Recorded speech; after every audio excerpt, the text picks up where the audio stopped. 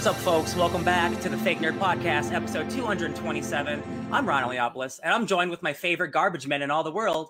We're going to take out the trash. That is pop culture news. What's up? I got Brandon T. McClure. Hello. I got Ben Magnet, and I got Sparks Witty on the driver's side with me. I am 100% a garbage man. Absolutely. I think I'll just stop it there before it gets mean. Yeah, we're here to talk about Space Sweepers, a new movie that's Guardians of the Galaxy meets Monday to Friday, trying to make a wage. Loving, feeling good. What's up, guys? Meets Outlaw Star.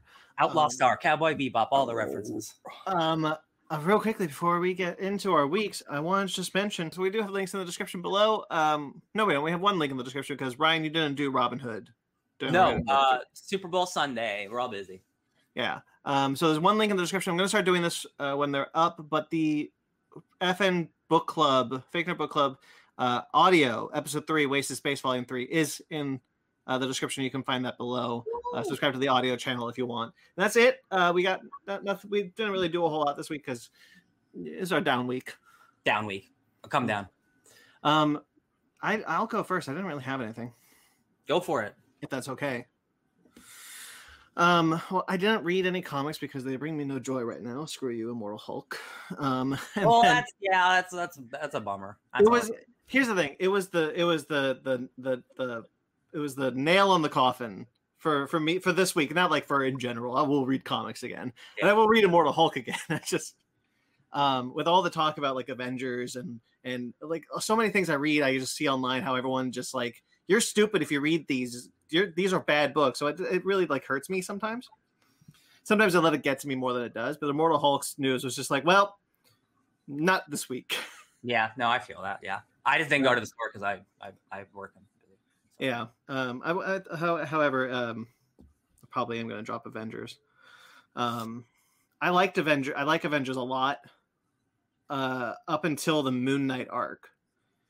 And then the Phoenix arc is kind of like the bad way to do a tournament arc. So I'm not crazy about it right now. Yeah, I have been reading it on Marvel Unlimited because I dropped it a while ago. But yeah, that Moon Knight arc, not a fan. Like it's so crazy because like I like Jason Aaron a whole lot, and I think he does really great stuff with characters. But like, there's just something about this Avengers run where just like his characters are all off for me. Whether it's one thing or another, just like it doesn't feel like the same Jason Aaron, and I feel like he's maybe trying to do something different than he's used to, but I just don't think it's working. I think the ideas are cool, the execution is very sloppy. There's a lot of things that I've really enjoyed in his run, like the vampires, the 1 Million BC and Mephisto, and I think all that stuff is really interesting and really engaging. I like the Ghost Rider arc a lot. But the Moon Knight arc, I like the idea of like Khonshu being jealous. He's not one of the primordial forces. I like that, but everything else with like Mark Spector just didn't jive with me. And then I was like, okay, that's one arc. It's fine. I've been enjoying this for a while. So like obviously like you miss, you don't always hit. Yeah. And then the Phoenix one is just boring, and I just don't really care for it. So going into Heroes Reborn, I might just drop it. Yeah. Okay, but the things I did do. I started watching a new show on NBC. It's a new sitcom, Mr. Mayor with Ted Danson and Holly Hunter. Cool. Okay. That show is really, really funny for me. I'm not going to say it's like really great. It is the sitcom I would write if I had the option. Okay. All right. It is definitely like my brand of humor. There's a bit where Ted Danson gets high and he's the mayor. So he has to go to this thing. And he's opening, like he's doing like a ribbon cutting, and the LA Kings mascot, who's a lion. Am I correct, Ben? Yeah. Billy the Lion. Yeah, so he is a lion. He's running up to Danson with it's like this whole show. And he's like with the scissors to cut the ribbon. And Danson's like, "Oh my god, what is that?" And he starts like smacking him, and he like knees him in the stomach. And there's a thing where like the lion like jumps on a trampoline and goes, "It can fly." That's great. And then he like picks up a trash can when the lion's on the ground. And he just goes, "Fly back to hell!" Oh my god. And I was dying. Wow. Ted Danson's very funny, and he's been getting a lot of good comedy shows under his belt lately. Oh yeah. So that's awesome. It's 5 episodes in. I really enjoyed it. I'm probably not going to talk about it again until the season is over, but I thought it was a blast. Watched all 5 yesterday. And then because of the tragic news of Christopher Plummer, that we'll talk about a little later, I watched my favorite Christopher Plummer movie. which is Star Trek 6. Star Trek 6: The Undiscovered Country. Nice. Oh, he's the bad boy, right? Yeah, he's General Chang, the Klingon. Yeah. He has he's the Shakespeare yelling Klingon. Because guys, if you know, you haven't heard Shakespeare until you've heard it in the original Klingon. It's true. And real quick, I have a Star Trek anecdote. I was on Twitter and I read a story about a couple who one guy spoke English and the lady spoke Spanish, but they met at a Star Trek convention and they both spoke Klingon, and that's how they communicated together. And I'm like, that's just too nerdy to be good. Oh, I can't. That's so cute, right? It probably is. Except the one I read was like one guy spoke English and his wife spoke French. And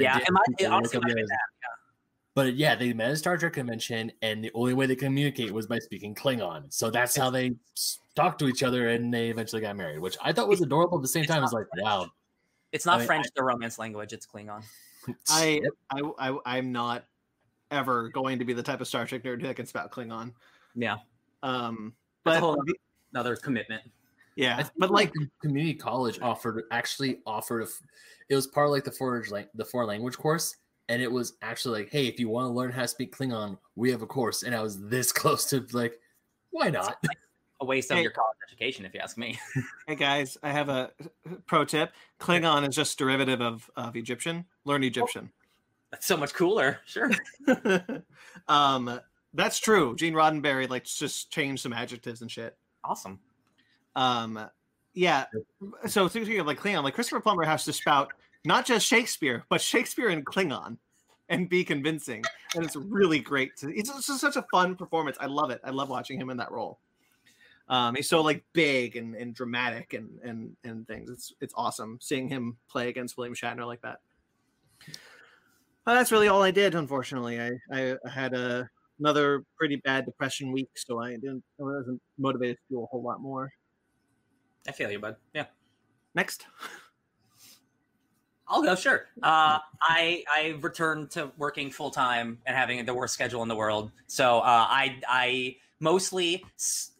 watched now more Critical Role or listened to a combination of both than I have, I think, any other television show I've ever watched in my life in terms of just watch something once. Because TV shows run 50 episodes, 100 episodes. I have now listened to 150 hours of Critical Role because they've been doing this for 5 years and every episode is 3 to 5 hours long. So that's perfect for work. Ben, we talked about this before. If you guys don't know, Critical Role is a live Dungeons and Dragons playing session between all the coolest voice actors in the world. It's a lot of fun. They get really into the characters, and it's really special. And Ben, you've watched it, so you know why. It's not just people playing a board game. It's these really talented actors. They're not just voice actors. There's actors really getting into these characters.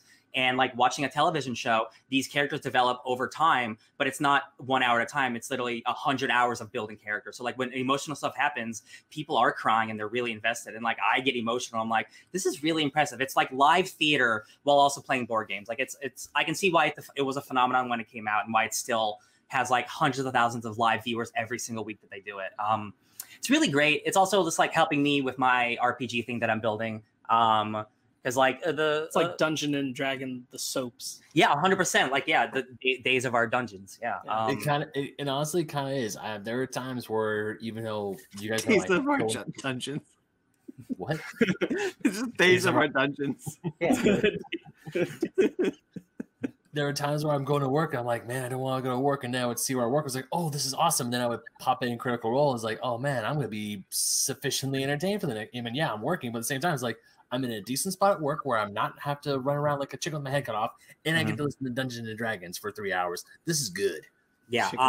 And it's D&D is it's improv more than anything. You are role playing this a character, whether it's sci-fi, fantasy, any type of role. But it's just a lot of fun, and it's again helping me to see what I can do to make myself a better dungeon master and game master, and how what not to do and what to do and stuff like that. So that's been fun. I played a couple of video games for a few hours each just to get more mech action in. So I re-downloaded Titanfall 2, and hey guys, I've said it before, but that's seriously one of the best video games ever made. Like Titanfall 2, the action is so good, and they actually made such a compelling story between you and this mech who you get bonded to.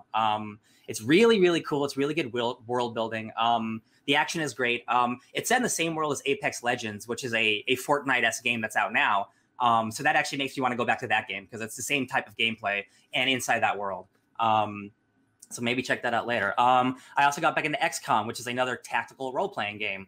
And that's about shooting aliens and like hiding behind cover, and you die a lot and you lose a lot of friends. And that's games. It teaches you a lot about survival, much like BattleTech, which is another game I put a few more hours into. I talked about that last week. Another mech tactical game. I'm into a lot of tactics, you guys. It's lots of moving pieces and calculating numbers. It's a lot of fun. Besides that, I didn't read any comics. Oh, nope. I read one. Nope, no, I didn't. I read this week's book club is what I read. So that's me. It's Mech Attack, Mech Action. I did some stuff with Ben. I played. He helped me with my role-playing game. Yeah. Nice. Do you want to pass the baton to Ben? Yeah, sure. Yeah, sure. So, gentlemen, I have some good news. You're a millionaire.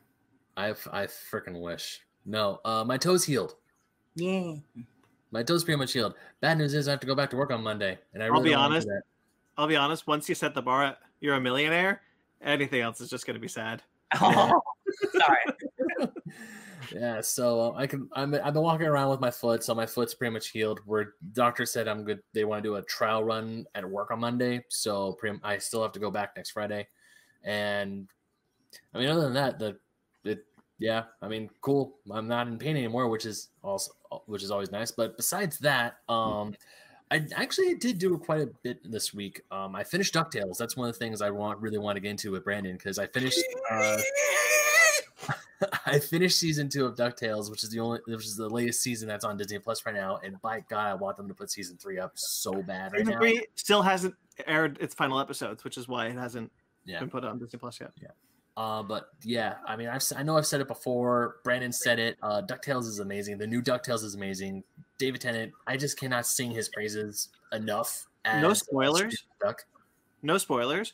But if the Darkwing Duck Disney Plus series coming out doesn't spin off directly from that 2-parter from DuckTales, I'll be very disappointed because they do some really cool, interesting shit with Darkwing Duck in those 2 episodes.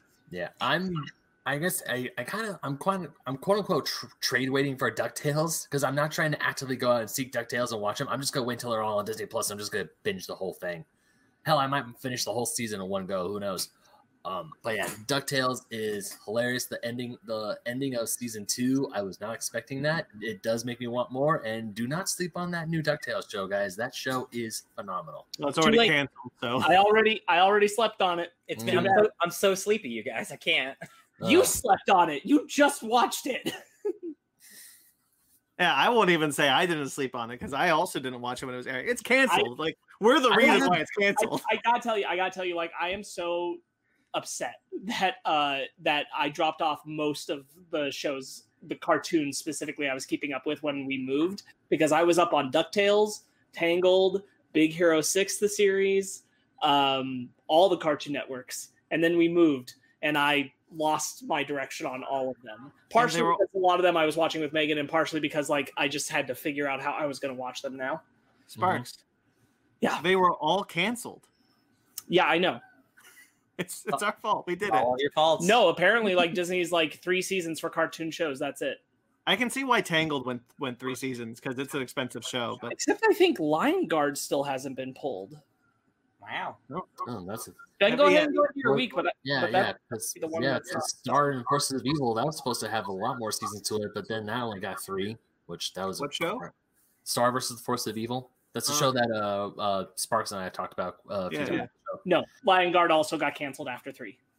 Hey, it's better than Netflix's 2. Yeah, Netflix is also 3. Is it? Oh, is it 3? Okay. Yeah. Girl Meets World is 3. Girl Meets World is 3. We talked about that how they canceled the live action shows after 3 seasons, but not their animated shows. Now they've done their animated shows. Man, what's going on at Disney right now? What the hell? Can you imagine? Stars 3 also, isn't it? Yeah, Stars 3. Can you imagine if Rebels didn't Gravity get Falls is 2. Well, okay, well, Gravity Falls is the exception because that had to be because that was preordained. That was they knew that they were going to end it at 2. Sort of. That was sort of preordained. Can you guys imagine if Rebels aired now and only got 3 seasons? Oh, that'd be a crime. It'd be a bummer. No, it would just get the Clone Wars treatment and get like a sequel season like 6 years later with better graphics and stuff. Right. Anyway, sorry, Ben. Go ahead. So besides DuckTales, the other media I've mostly been consuming is, of course, video games. Before I go into the big one that I was playing with these two mostly during this week, I've gotten a lot more into Super Mario Maker 2. I haven't built any courses yet, but I'm still playing through other people's courses. That game is awesome. I know it's been out for a while. And just to go on to Super Mario, apparently Super Nintendo World over at Universal Studios Japan just had their grand opening. Ooh, and I made the mistake of watching a blogger's video about it, and it made me sad, not because how like things are bad. Everything looks fantastic, but it makes me sad because I can't go because COVID is still around. And money. Yeah. COVID. Yeah, I wish I could afford a trip to Japan. I mean, I wish I could afford a trip to Japan too, but at least I wish I could afford a trip to Japan, not go and not have to worry about other things. But Brandon, in my mind, the first barrier is COVID. The second barrier, as in money to go to Japan, is a little easier to get over. Whereas this one, it's not on me to get over. It's like Mr. Job Security over here. We have someone in the chat real quick. Scott Melville. Ben, let's go. Yeah, that's one of my buddies from Cactus Club. Hey, Scott. But yeah, so I watched the video on the park. Park looks amazing. I watched the video on the merchandising. I know if I don't go to Japan one, I'll definitely go to the United States one once those are built and open and ready to go without fear of COVID and everything. Thanks, buddy. And you bring a cookie to the class, you share with the whole class. Oh no, you think I'm not gonna bring you guys stuff? Of course I'm gonna bring you guys stuff. No, Scott. Oh. He's gonna take you on this podcast. He's gonna say that he takes all of us. For a package deal. It's like Costco. You know what, Ben? Just wait, because as soon as COVID is done, Universal Studios will open and they will have a Nintendo World. Because I know they're building a Nintendo World in all of the parks, so both parks here in the United States will get one, which is cool. But at the same time, it's like I know once I eventually go to Super Nintendo World, I'm probably gonna bring like just like $200, $250, maybe $300 in cash with me just for merchant alone. Oh yeah, because that stuff looks awesome. It does. Avengers Campus was supposed to be open 7 months ago. Yeah, it was. Ow. It'll open up when Black Widow comes out. I was gonna drop money there too. Yeah. One of my friends, Micah, he was gonna take me as his +1. Yeah. Oh well. Oh, damn you, COVID! Oh, it's too bad Disney tried to open up a park during a pandemic. God, it's not like it was in works for 5 years. Takes time to build memories. That should be their slogan. You know, with that, the Pardon Our Stardust on it should be take time to build memories. Give me the money, Disney. That's good. Yeah, that's just pretty good. That's pretty good. I'm gonna write that down. I don't know why, but I'm gonna write it down. Good. So, besides playing Super Mario Maker 2, I also beat Bloodborne finally with my brother. So we beat the last boss. Which ending did you get? The one where the creepy nightmare thing hugs me, puts me into its face, and then I'm on the wheelchair replacing Gurman. Did you not fight it? No. Oh, Ben, you got the bad ending. I know, I got the bad ending. I didn't get the umbilical cords. I only got one umbilical cord. We didn't go back because after I beat it, I was like, "Oh, we can go back." New game plus instantly started. Yeah, you get umbilical cords, which give you insight to help you see the elder beings from the cosmos. Oh, yeah, it's a Lovecraft game, guys. Oh, I know. I love it. I know. Yeah, so I'm talking to you, Ben. Explain to them. I'm not telling you. So Bloodborne's fun. Can't wait. Next game I plan to play with my brother is Demon Souls. But besides that, another game I found out that him and also his girlfriend plays is a game that Sparks and Ryan got me into last week, and they really got me into it this week, you rat bastards. Yeah. I hear somebody has a battle pass. Somebody. Yeah. I'm on the Fortnite train. And is it fun, Ben? Are you having fun? Okay, when I'm playing with you guys and I'm playing with my brother, it is fun. I haven't played solo yet. So yes. And I know I've crapped on Fortnite in the past, and I've given so much shit to the game, but it has gotten a whole lot better. And if you like games and you play them, go ahead and play them. I think where the battle pass becomes important is if you're playing solo. Mm-hmm. If you play a lot of Fortnite on your own, you want the battle pass because otherwise everything's just kind of for nothing. Mm-hmm. Yeah. And that could be fine if that's what you like. Like Fortnite can still be a fun thing to do. It's still a fun mindlessly game to play while you listen to a podcast or something. Yeah, totally fits the bill. But for me, I don't think I would play it by myself if I didn't have the battle pass. No, because you got quests and you're always leveling up to get like the next cool thing. Gotta get Baby Yoda. Get Baby Yoda. Actually, I was because today was Super Bowl Sunday, so there's a lot of stuff. I was watching the football game, and also I had stuff to do for the show today, so I haven't been able to touch it. I don't know if I'll play tonight, to be perfectly honest. But it's definitely a game where you can just go and you do your quests and get out and do something else. Or if you actually do have friends online, you can play with them. Because I remember Sparks, we were playing with Travis earlier this week. And yes, we got also Travis, my friend, jumping in for the first time.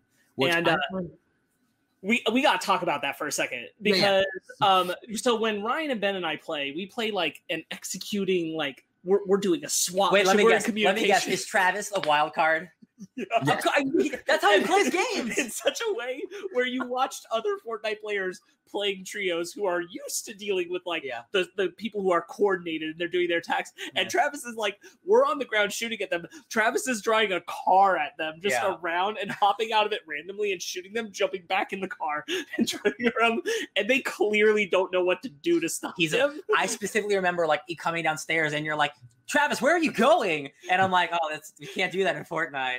So that made me laugh. Chaos incarnate. That's great. That makes me happy. One of the best lines I heard when we were playing was Sparks saying, "Like Travis, you are chaos." And all I hear Travis is going, "Wee," because he's in a car and he's going off the cliffs and everything. I was so happy to find out you could use vehicles. Yeah, it's good. So, not only that, I just find it, I don't know if it was a bug or if it's just like some stroke of dumb luck. I'm really hoping it's a stroke of dumb luck because when you two got me into it and the three of us played all together, we got 3 victory royales in a row playing trios. When Sparks, Trax, and I played, we played twice. Oh no, we played 3 times as well, 3 full rounds. We got 2 victory royales in a row. And the last match, I want to say we got like maybe 3rd or 2nd place. We were really close to winning. We got 2nd, yeah. There were 2 people left, and we got done in. The same pro gamers. That's what I'm saying. But the funny thing is, while we were playing with Travis was saying, "It's like I don't think these are real people, guys. I don't think we're playing." And it's like, no, these are real humans we are playing against. He's like, that was. Like it's not just on your PlayStation. You play it on the PC, on the Switch, and on your phones. So like there's a million people playing that game on their phone. So they do not have the same just capabilities as we do. But also they don't really care because Fortnite's a pretty easy, simple game to play. So sometimes you'll get like the last time we played, we got a lot of like heavy builders, and we just can't compete with those guys because they're probably like 11 years old and have reflexes of a tiger. We can't win against that. We're getting too old. Can't do it. Although I was happy there's this really tough level I was playing on. It wasn't a Kaizo style level, but it was still like pretty tough that I was able to I was the first one to clear it, and that made me proud. Then we're definitely gonna play some hard ass levels. It's gonna be a nightmare. No, playing Super Mario Maker 2. Because I mean, I know you guys are still doing Basement Arcade, even though we're still in the quarantine, we're still trying to stay safe and everything. I can't actually physically be there to play the games with you guys. But as I'm playing Mario Maker 2, I know we talked about when the game first came out, and it's been like a year and a half after. It's like, as I'm playing, it's like, God, we need to do stuff with this. This is so much fun. It's so much creativity. I cannot tell you how many times I go into a level, and there's a few levels. It's like, hey, video game music quiz. And people make the music in the game, and you have to pick which side. If you pick the right one, congrats. But if you don't, then you just fall into spikes of death. It's really cool. There's a lot of innovation. So many people get creative through that game, and it boggles me. It makes me want to go, but at the same time, because it's so massive, it's like part of me feels overwhelmed if I want to make a course because, like, God, where do I start? What do I do? You just start. Just like literally any other art project in life, you just start and see where it takes you. Yeah. As of right now, I'm going through the story mode slowly but surely. I'm actually pretty close to beating. Oh, well, not being a story level, or maybe being close to being in the story mode. In the story mode, you have to help fix Peach's castle, and the castle's like 67% complete right now. Look at that. Oh, so, 2/3 of the way there. Yeah, 2/3 of the way there. But yeah, that's pretty much been my week, just enjoying it. And then I got the news on Friday. It's like, hey, you can go back to work. I'm like, no. And also, the Super Bowl was today, and a certain someone got their 7th ring, even though I did not want them to. Was it the person in our chat? Was it the Mandarin? Because he only needs 3 more to get his whole collection. Sure. Oh my God! What if Tom Brady's the Mandarin?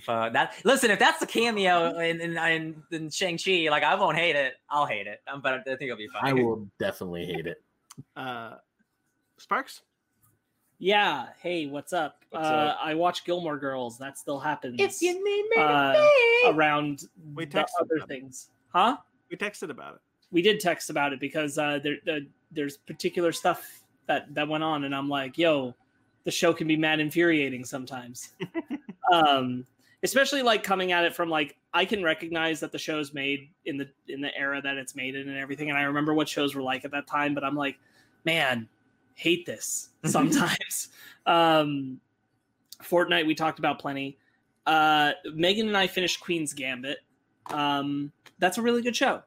I think last time we talked about it, I was maybe a little bit down on it, even while I was saying it was good. There's definitely one episode in the middle where I won't say the whole episode is just worthless. That's not accurate, but most of it could have been cut and it wouldn't have changed the show much. And that kind of created a lull that Megan and I had difficulty coming back around from. But now we finished it. I really like it. I think it's a good show. I think Anya Taylor-Joy is doing a fantastic job. I think the cast is really good. There's things in the story I still don't like there's this kind of problematic. It takes until the last episode for them to be clear. Like, no, she realizes now she never needed drugs and alcohol in order to be great at chess. And I'm like, that maybe took a little bit too long. Yeah. But they do like kind of go, no, she gets it now. And I'm like, oh, all right. There's good stuff in it. I probably will end up watching it again at some point because currently in my film editing class, my professor has talked about it, that he thinks it's one of the best shows to look to for editing purposes. In terms of, you are constantly watching this girl play chess matches, but you're never bored. And like just the way that the show is edited together is actually very impressive. And I'm going to have to go back and take a deep look at that. Brandon, is a book going to attack you? No. Okay. I just wanted to be sure because you're looking real nervous over at your shelf. No, sorry, I have a crank in my neck. Okay. I want to watch that show. So if you need to rewatch it sometime soon. I'd like to specifically just pay attention to the ending. I kind of want to get a little bit of distance from it, but like it's worth the watch if you guys, it's a limited series. Like I said, there's at least one episode that really drags. You got to get over that hump. And I still stand by that. Pretty much every episode opens with a flashback to when she's really, really young, and it's with her mom, and they cast a really young girl for her, and that girl's fine. If you're not, I'd argue even if you are binging the show, those flashbacks kind of aren't meaningful in the moment. She doesn't even talk about her mom until the end, and like why those flashbacks would even matter. It's just like it's trying to keep that present in your mind. I didn't think that the stuff about her mom landed in terms of her reflecting on it or the flashbacks that started each episode. But that's just the other part of it. And then I still don't think that the in-between girl that plays her when she first gets to the orphanage is necessary. I think they could have just had Anya Taylor-Joy and I would have accepted. She looks a little old, but that's fine because she still plays her a couple years later at the orphanage, and then it is Anya Taylor-Joy, and I'm like, well, this just could have been her because she's got another friend there who's the same actress. Yeah. In both time periods, and I'm like, just have it be her. Like, it's honestly jarring because that in-between girl just doesn't feel like the same character. That sounds weird if the friend is the same. Yes, that's the part that throws you. That's the part that throws you is because like it says 2 years later, and the same girl gets up, and then Anya Taylor-Joy gets up, and I'm like, what? That seems odd. Yeah, it's real bizarre. It like, yes, Anya Taylor-Joy looks too old to be the age she's supposed to be. I'm like, I would have allowed that to accept that the performance would feel consistent. Mm-hmm. Jujutsu Kaisen, watched another episode. That's a really good anime. I'm actually really super enjoying it. I'm really glad that I'm watching it with people. WandaVision, we watched it. It's crazy, guys. If you're not watching WandaVision, you should be watching WandaVision. My friend John Radley, a friend of the podcast, messaged me today to tell me that after the latest episode, he tried to explain the importance of the ending of the episode to his wife, and he said that it was like trying to explain it to a cat. So he's just really glad that our show is there for him to go and like get that kind of nerd connection out for. That's a good one. On the note of another anime, Promised Neverland came back for its second season a few weeks ago. Megan and I just started it together. We just watched the first episode of the second season. That show is tight. That show is awesome. That show had a fantastic ending to its first season. And I really love when anime goes, so here's the premise. And by the end of the first season, they go, now forget the premise. The show has changed. And season 2 is like, the show has changed. And you know that from like minute 1. It's like the show is totally different. And I'm like, all right, this is going to be wild. Kind of like a Gurren Lagann? Kind of. In the sense that like, I don't think this is spoilery to tell you that like the concept is when the show, like the concept of Promised Neverland is that they're all these kids who are being raised by this one woman, and it's all this perfect life and everything, but then a couple of them find out that actually they're being raised as like they are food for this demonic species that lives outside the walls of their preserve. And so the whole season becomes about escaping. Well, the second season, I'm just going to say they're not on the farm anymore. So things are wild. But you go through one, and it's only a 12-episode season. You go through one 12-episode season, and they're out, and they're doing other things now with the show, and it's wild. Really enjoy it. Is it Peter Pan related? No, not at all. So the sense of the Promised Neverland is that they find a part of the whole thing is when they're on the farm, they realize that there is a world beyond the wall that matters because they find a book from a person who has left codes for them to decipher that promises them there is a world out there. So that's the Promised Neverland. Got it. But it's really, really good. Yeah, it sounds like it would be about Peter Pan, but it's not. I highly recommend it. The only problem I have with it, and I have this problem in anime in general, beautiful 2D animation in Promised Neverland. Honestly, gorgeous. And Megan got thrown by this because she hasn't seen this in anime before because they didn't do it in the first season. There are creatures that we see in the second season, and they are 3D CGI animated in comparison to the 2D, and it looks a little jarring. For creatures and vehicles, I find it mostly acceptable if it's done well to do 3D CG animation with the 2D animation. Environments and characters or background characters, especially characters who are usually 2D but are turned into 3D for certain shots, no bueno. Usually do not like that. Promised Neverland did do that with an environment shot and a creature shot. Creature shot was fine. Environment shot was no good. This will come up again twice later in the episode because we got 2 anime trailers to talk about where this is an issue. So bear that in mind. But Promised Neverland is still mostly beautiful 2D. Okay, the last thing I want to talk about is because I had a lot of school stuff, so I was doing school stuff, but I got ahead of some of my school stuff, and I had my Friday. And you know what? I came down, and I'm like, you know what I've really been wanting to do? I've really been wanting to get back to one of the campaign games I've been playing, which is mainly that I'm in the middle of Last of Us Part 2 and Avengers, and I'm at a good point in Last of Us Part 2. Oh, you actually been playing it? Oh well, yeah. I got up to Seattle. Okay. And so my whole thing is like, I know I'm at a good point in Last of Us Part 2 where I can walk away from it for a while. And when I go back, I won't feel like I missed a bunch because I feel like I played a whole section. And I can peacefully leave it alone for a while. And I don't really want to pick it up until I'm ready to like plow through another whole thing. So I decided to go to Avengers. And my thought process on Friday was, I'm just going to play a couple hours. I'm going to go find one of the Avengers. I'm going to do a couple missions. That's it. I think I see where this is going. I played for like 6 hours. Yeah, it's good, right? Yeah. I am going to tell you, and I really do want us to talk about this game after you guys play it. I want to talk about the campaign because the game has its flaws, but the campaign is not one of them. Not even a little bit. I am not lying to you or bullshitting you, and I'm going to repeat it when we do that conversation. Black Widow's introduction story mission, the whole level, is some of the greatest narrative video gaming I've played in a while. Black Widow is voiced by Laura Bailey, one of the members of Critical Role. Black Widow's mission is one of the most fun and engaging things I've played in that game. It was so good. It was challenging.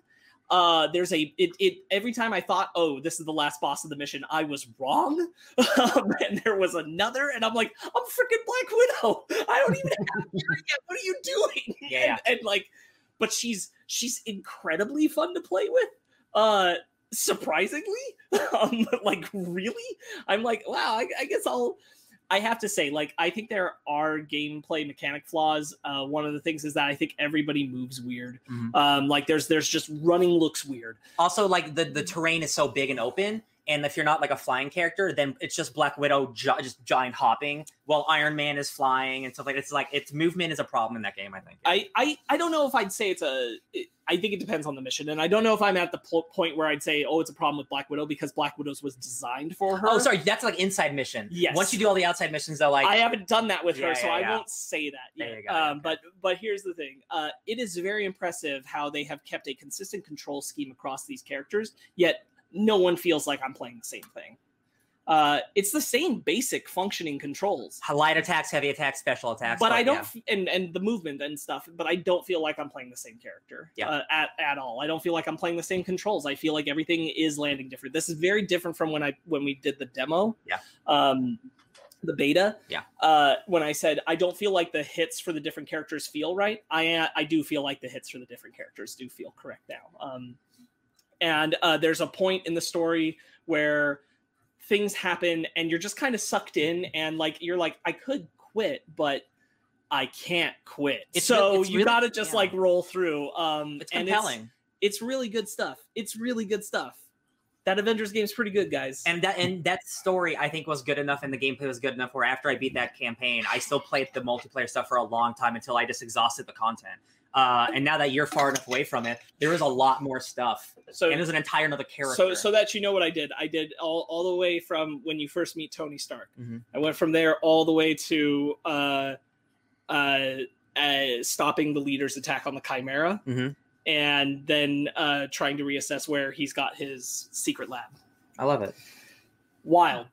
Fun game. Wild stuff. Highly encouraged. I'm glad you're liking it. Yeah. But that's me. That's my week. Avengers was a big part of it, apparently. Nice. So, cool. I'm itching to get back to it. Makes me happy. Okay. That's all? That's me. That's it. Okay. All right, so we're going to go into our bread and butter.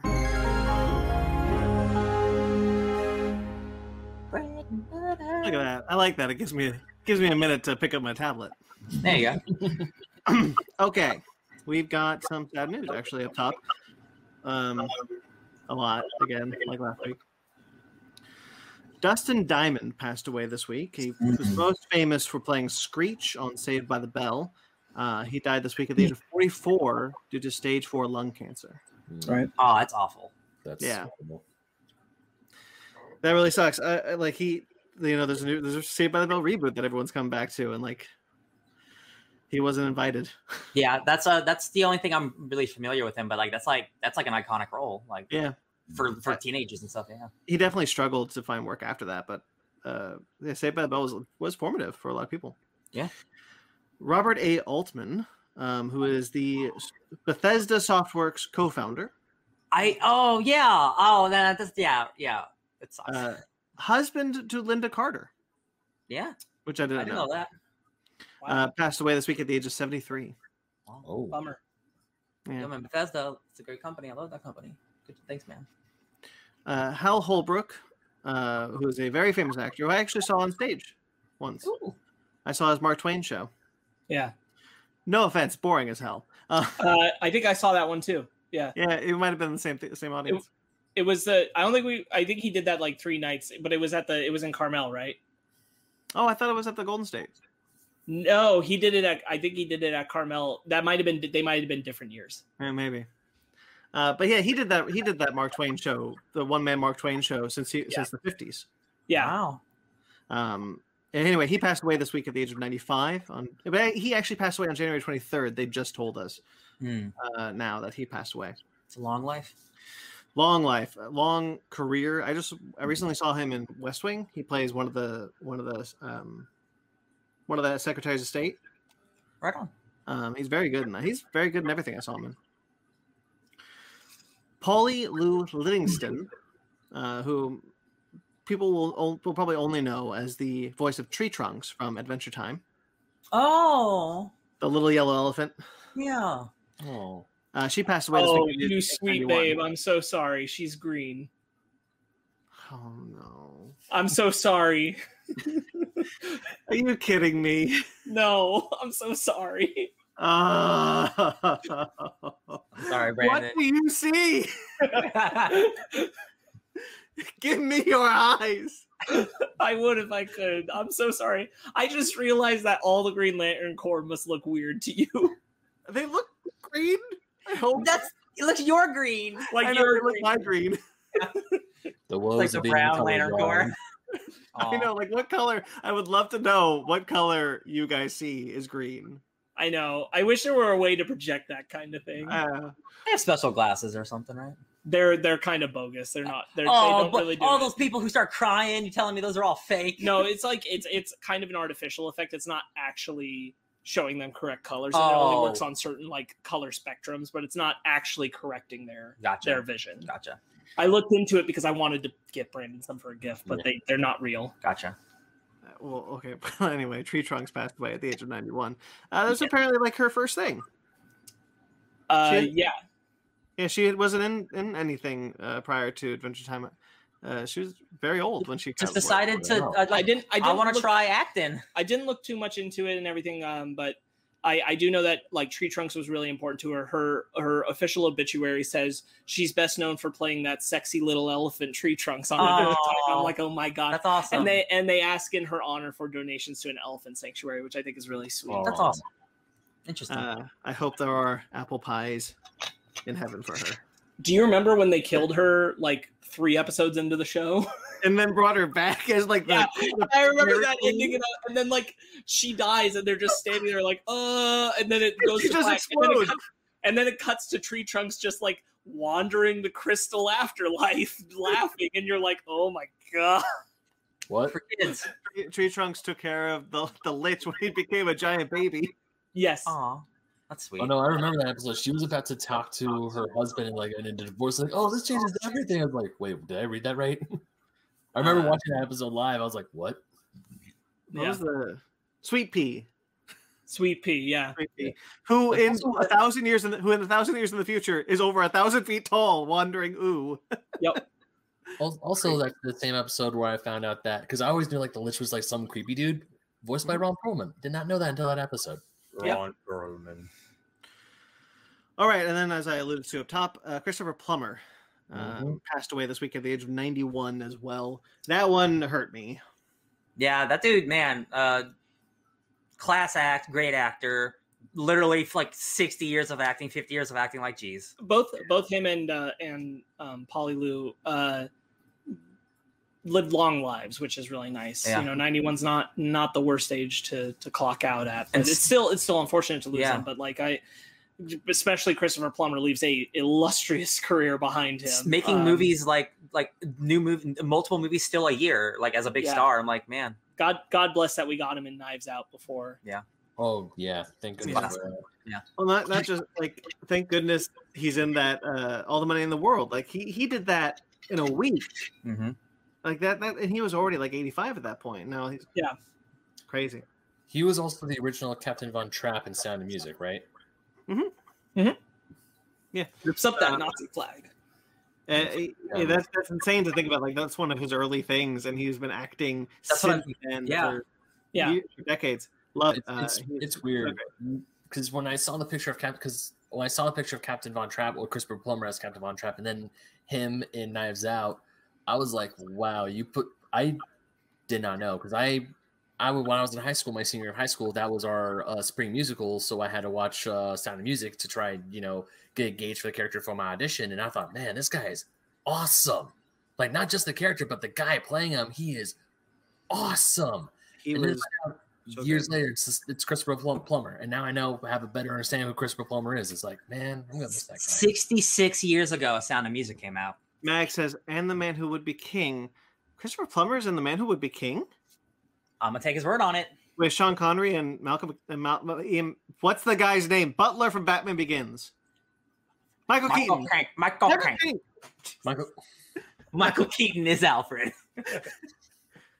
Yeah, he is. Wow, I didn't know that. That movie's God, I haven't seen that movie in a long time. Yeah, that movie rules.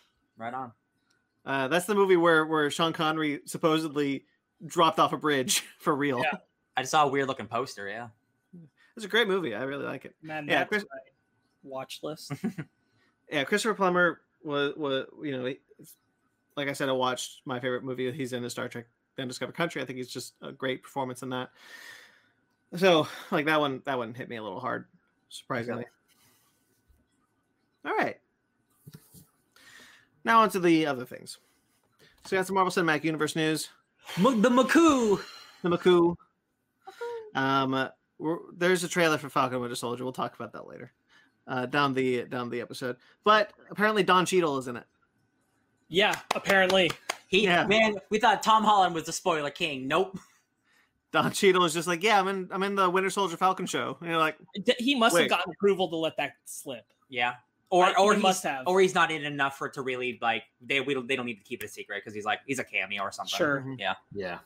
He talks about how like he also in the same interview he talked about how Tony Stark's death influences Armor Wars, and that absolutely makes sense. Armor Wars is about Tony's technology getting stolen and mass Iron Man recreations are around the world. I'm so happy that Don Cheadle's getting Armor Wars, that he's showing up still in the MCU, and I'm happy that he's happy about doing it. Yeah.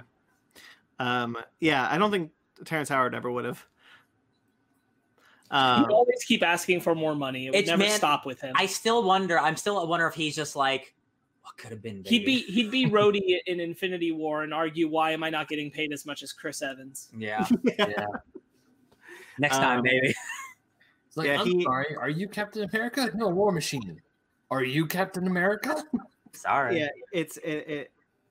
Yeah, I really like Don Cheadle. You know what I want him to slip though? It's great that he slipped that he's in the Winter Soldier Falcon show, as he said it. But I want him to slip that Justin Hammer is in Armor Wars. Man, I'm sure it's just not official yet. Yeah. That's like it's happening. That's like totally happening. It's gotta. Well, I have a feeling that if the second Marvel calls Sam Rockwell, he's gonna be like, yes. Sam Rockwell did a short film. Of course, they'll say yes. Sam Rockwell has been no secret keeper in the fact that he wants to come back. Again, who wouldn't want to work with Marvel at this point? Like, it's free, fun money, baby. If you can bring back Kat Dennings, and you can bring back Justin Hammer. It's true.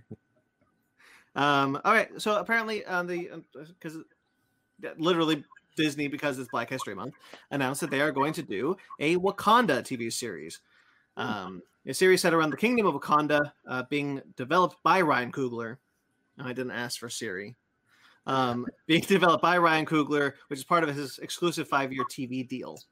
Ooh, hot dog for him and his production company. Yes, I want to highlight he has a large production company that he's put together with some friends, meant to elevate Black voices. And that's awesome. That's great. Cool. So they're getting a deal with Disney, and that's awesome. So Black Panther 2 is still happening, and then so that will go into the Wakanda show. Do you think they will kill T'Challa off screen? Yes.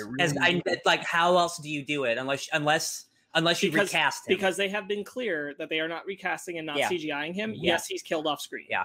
But the question was, are we getting another T'Challa? I don't think that's the route they're going to go. Well, it's really not. We've talked about like what I would like them to do, which is not say that T'Challa is dead. Like assume that he is missing and alive, and then it comes back and it's John David Washington.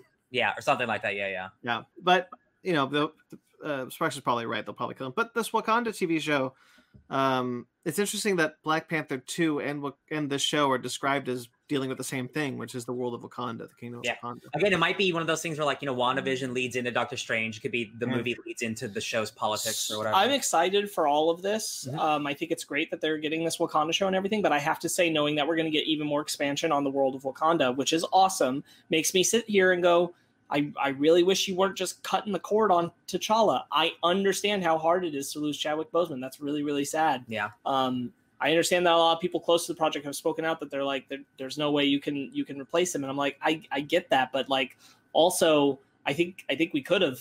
I mean, I think we can have that baton be passed on and it be okay. Yeah. It's the argument that a lot of people who advocate for that say is like, if we can have 6 Batman and 3 Spider-Man in 10 years, like right, we can have another Black Panther. And again, that character means so much to so many people. Like he should live on. Yeah. Like it shouldn't, like, of course, like Chadwick Boseman is great as Black Panther, but like more people can play a superhero. I have not seen a lot of Black voices that aren't connected to the project or connected to Chadwick Boseman in some way who haven't said, I still think we could have another T'Challa. But there are plenty of strong Black actors who can step into the role and do it with tribute and honor. Mm-hmm. All right. Well, Blade got a writer. Yeah, it did. Oh my God, yeah, it did. Stacey Osei Kuffour, I apologize, who was a staff writer on Watchmen and wrote one episode of Watchmen. But she's going to write the movie Blade. I'm so happy to see a Black voice writing Blade, a Black lady voice writing Blade. I'm stoked. Yeah. This is also like good confirmation of like how quickly, because they announced Blade and are like, okay, is that in 5 years? Like that seems very far away. If they're writing it, that's relatively soon. Yeah. Like that means they're going to start working on it in a year or so. So like it's happening, baby. Amazing. Also, I have never been more optimistic about the future of the MCU than I have been over these past few weeks as we've heard more and more people who are getting involved. Yeah. This is like the diverse, let's get different, let's get weird, let's not be of the same pattern that we've been, that I want them to go, which is great. Yeah. I agree. All right. Comic book shows.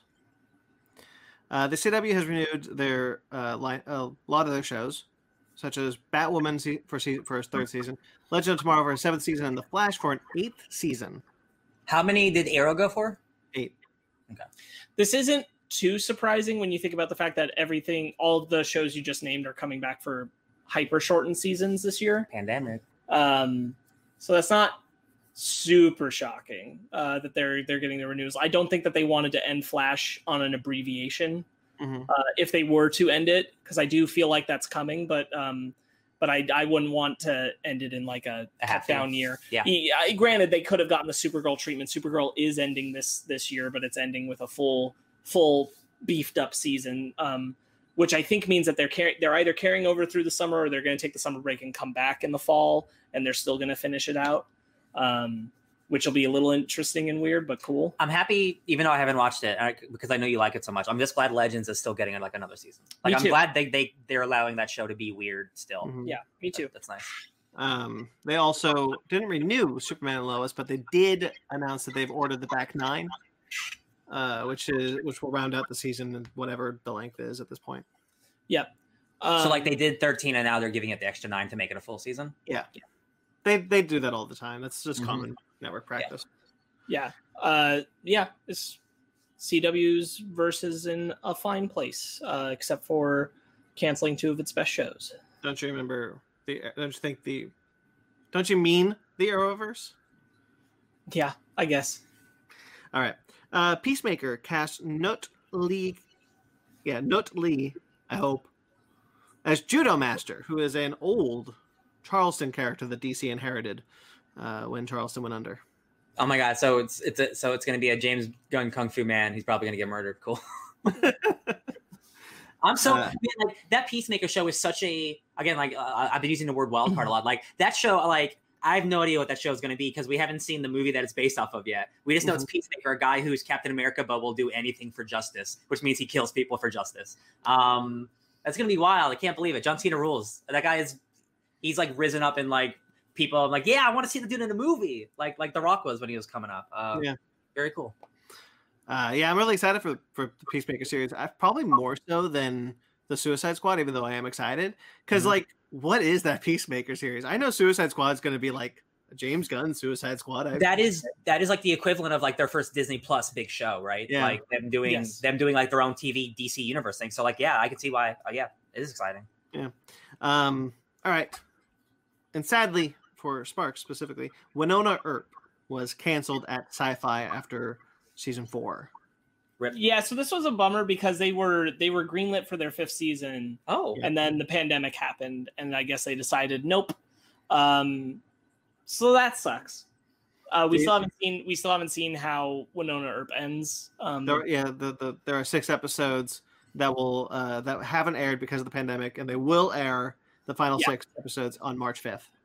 Yeah, that show's real good. Honestly, I'm glad that show didn't get canceled after season 2. Not because I thought season 2 was a problem or anything. I was just impressed that it kept getting renewed at Sci-Fi because they canceled Krypton, so I expected that anything good might go. Mm-hmm. I didn't expect Winona Earp to have the numbers, but I guess it did. I recommend that show, guys. That show's dope. Based on an IDW comic. Yes, it is. All right. Going into the realm of comic books in general, Wonder Girl. Probably the one of, if not the best, of the Future State stories. With Yara Flor. She is getting a new ongoing. We thought miniseries at first, but this is in fact an ongoing. Oh, that's good. From Joelle Jones, who wrote the Future State series. Is she also drawing it again? Yeah, she's writer-artist. Oh my God, she's so talented, you guys. Oh my God, she did stuff with Catwoman and on Batman. Like, she's a superstar. This is so great. Yara Flor is so fun. She's so spunky. She asks people to shoot her because she loves the challenge. Big fan. Very excited. Yeah, this is great. Woo. I'm going to read a little bit of this list. The whole thing. Sure. It says, raised in the far-off land of Boise, Idaho, Yara has always felt something has been missing from her life, and now she is headed to Brazil to find it. Little does she know, her arrival will set off a series of events that will change the world of Wonder Woman forever. Sounds cool. Yeah. Yeah, I like that. I like that series a lot. All right. Also, it's nice that a post-Future State book isn't Batman. Yeah. Abso-freaking-lutely. Because, like, holy hell. Yeah. All right. So DC Universe is gone, and DC Universe Infinite lives. They now have a Marvel Unlimited style comics app. And they will also have original. We've talked about it before. They'll have original comics on there that will just be for the DC Universe Infinite app. The first one has launched, and it's called Let Them Live, which is a new digital series that will feature never before seen comic book tales with a meta narrative connecting them. So basically, what these are is that Ambush Bug is the janitor at DC Comics, and he finds things that were never printed before. That's awesome. And he shows the audience. And so that's the comic you're reading, is a comic that's been written 5, 10, 15 years ago that was just never printed. That's a cool idea that's kind of like a side story. So you don't necessarily need to make a print of it. Like, that seems like a really cool digital thing to do. I think that's cool. That's really cool. I was really impressed. Do we still have that? Are you canceling that? We don't have that. We don't have that. Yeah. It's only 3 issues so far have been planned, but there will probably be more. A lot of people who wrote like one shots and stories for DC are like, hey, I got something that you never printed. You want to put that there? I'm into it. Yeah, me too. Do they know if they're going to print those, kind of like they do the original stuff, like the digital stuff? They haven't said. Okay. The first story is a Suicide Squad story. So the one that's out right now is a Suicide Squad story by Jim Zub, Trad Moore, Felipe Sobrero, and Nate Piekos. You said Trad Moore did it? Dang. Yeah. Oh, that's a team. Jim Zub's a good guy. That's cool. The next one will be a Nightwing story written by Colin Kelly, Jackson Lansing, Jorge Corona, Matt Lopez, and Carlos M. Mangual. And then the third one is a Batman story by Scott Bryan Wilson, John Paul Levin, Dave Stewart, and Darren Bennett. Love it. That sounds cool. All right. Trad Moore is a name I've not heard in a long time. I know, right? It's like, I feel like, where did he go? He's still doing stuff. We're just not reading the books he's on. Okay. Justin Jordan is the one where I'm just like, man, that guy's future was so bright. He does a lot of independent stuff, but yeah, that height of his is gone, unfortunately. No, because I remember when not Hugo Strange. You got it. Oh, you got it. Luther Strode. What? Thank you. That's so. Yeah, because Justin Jordan wrote it, Tradmore drew it, and I was like, man, those two were like at the height. Because then after Luther Strode, Justin Jordan got Superboy. Yeah, he wrote Superboy, New 52 Superboy, and then Tradmore got a new Ghost Rider. Yeah, I mean, he did Silver Surfer with Don Cates a little bit ago, right? Well, that was later. Like, All New Ghost Rider was his like first Marvel thing. Tradmore. Oh yeah, that's like 20. I don't remember. Yeah, good stuff. 2014, 2015. Yeah, it was just before Civil War. I feel like after, especially for Superboy, kind of Justin Jordan kind of fizzled out, and then I heard his name once or twice. I'm like, oh yeah, him. I still see him in the previews. He does independent stuff, but I don't think he was able to kind of ride that high to full-time job comic book writer. You know. Yeah. Also, wasn't New 52 Superboy retconned? Like hell, yes. That was my other question. I was like, wasn't it not the best? So he worked on Amazing Spider-Man 850 and Batman Black and White most recently. So he's doing stuff. Justin Jordan. Tradmore. Batman Black and White had a Gotham Academy character show up, and I almost picked it up because I love that series. That I've seen some art from that. It looks real good. I might trade that. That's going to be my Gotham Academy. Is going to be my Oh, you mean Batman Black and White? Never mind. Yeah, sorry, Batman Black and White. Yeah. Yeah, I'm going to trade that one too. All right, Mr. Miracle is getting another 6-issue miniseries. Ooh. This is not Scott-free. This is in fact the third Mr. Miracle. I love inner incarnations or whatever. Yeah, I love it. Because Mr. Miracle, Scott-free is the second Mr. Miracle, and the guy who trained Batman was the first Mr. Miracle. Right, so Mr. Miracle, The Source of Freedom, written by Brandon Easton, with art by Fico Ossio. They're the team doing the backup stories in Superman Man of Tomorrow for Future State. Mm-hmm. The John Kent one. Yeah, I just said that. So it's going to be Shiloh Norman. That's his character. That's the third character. He was apparently the apprentice of the first Mr. Miracle. Huh. It will see Norman attempting to become the super escape artist of tomorrow. In the process, he encounters a new rival who wants to claim the Mr. Miracle mantle for himself. I'll give a number one a try. Yeah, there's only 6 issues. Yeah. Future State is not done though, because DC has announced that a new series coming post Future State will be called Future State Gotham. It's going to just be an anthology, essentially, of just the Gotham of the Future State timeline. So another Batman book you're telling me. Oh, another Batman book. Look at that. Oh my God. The first 6 issues are going to be about Red Hood, and they're written by Joshua Williamson and Dennis Culver, with art by Giannis Milanogiannis. Cool. Sorry. Man, it's really such a shame because Red Hood issues 51 and 52 were just a 2-issue arc by a new creative team as just like a stopgap before this new stuff happened. And I think that new direction was insanely cool, and it was by a new dope creative team. And I really, really wish they were doing it the direction, but I guess just give it to Joshua Williamson. It's fine. Yeah, and going back to Future State, arguably the Gotham of Future State is the most boring. Yeah, I don't like. Oh no, that. Gotham got taken over by another paramilitary force. Yeah, like I've seen that 100 times. Like, yeah. It's cool. That hasn't happened before. Yeah. I'm not going to read it. I'm not going to read the solicitation, but basically Red Hood is hunting down the Bat family. Ooh. Is it still Jason Todd? Yeah. Okay. So he's going to go after Tim Fox and Stephanie Brown and whatnot. Why? Why would you do that? You're a good guy. Chain smoking Stephanie Brown. Hell yeah. Speaking of things that we're probably not so excited about, Heroes Reborn was announced to have a bunch of tie-ins. Yeah. Here's the thing. No, read first. Okay. The first series is from Jim Zub with art by Stephen Cummings. It's one shot. They're all one shots. Just going to say that. Which is Heroes Reborn Young Squadron. This is basically the Young Avengers, but it's the Squadron Supreme. So Sam Alexander is going to be he's known Nova. It's going to be Kid Spectrum. Kamala Khan is Girl Power, and Miles Morales is the all-new Falcon. Oh yeah, I saw the cover for that. Yeah. So it's basically just a bunch. This is kind of like Future State in a weird way. It's a bunch of like what if like new scenarios with all these characters. Mm-hmm.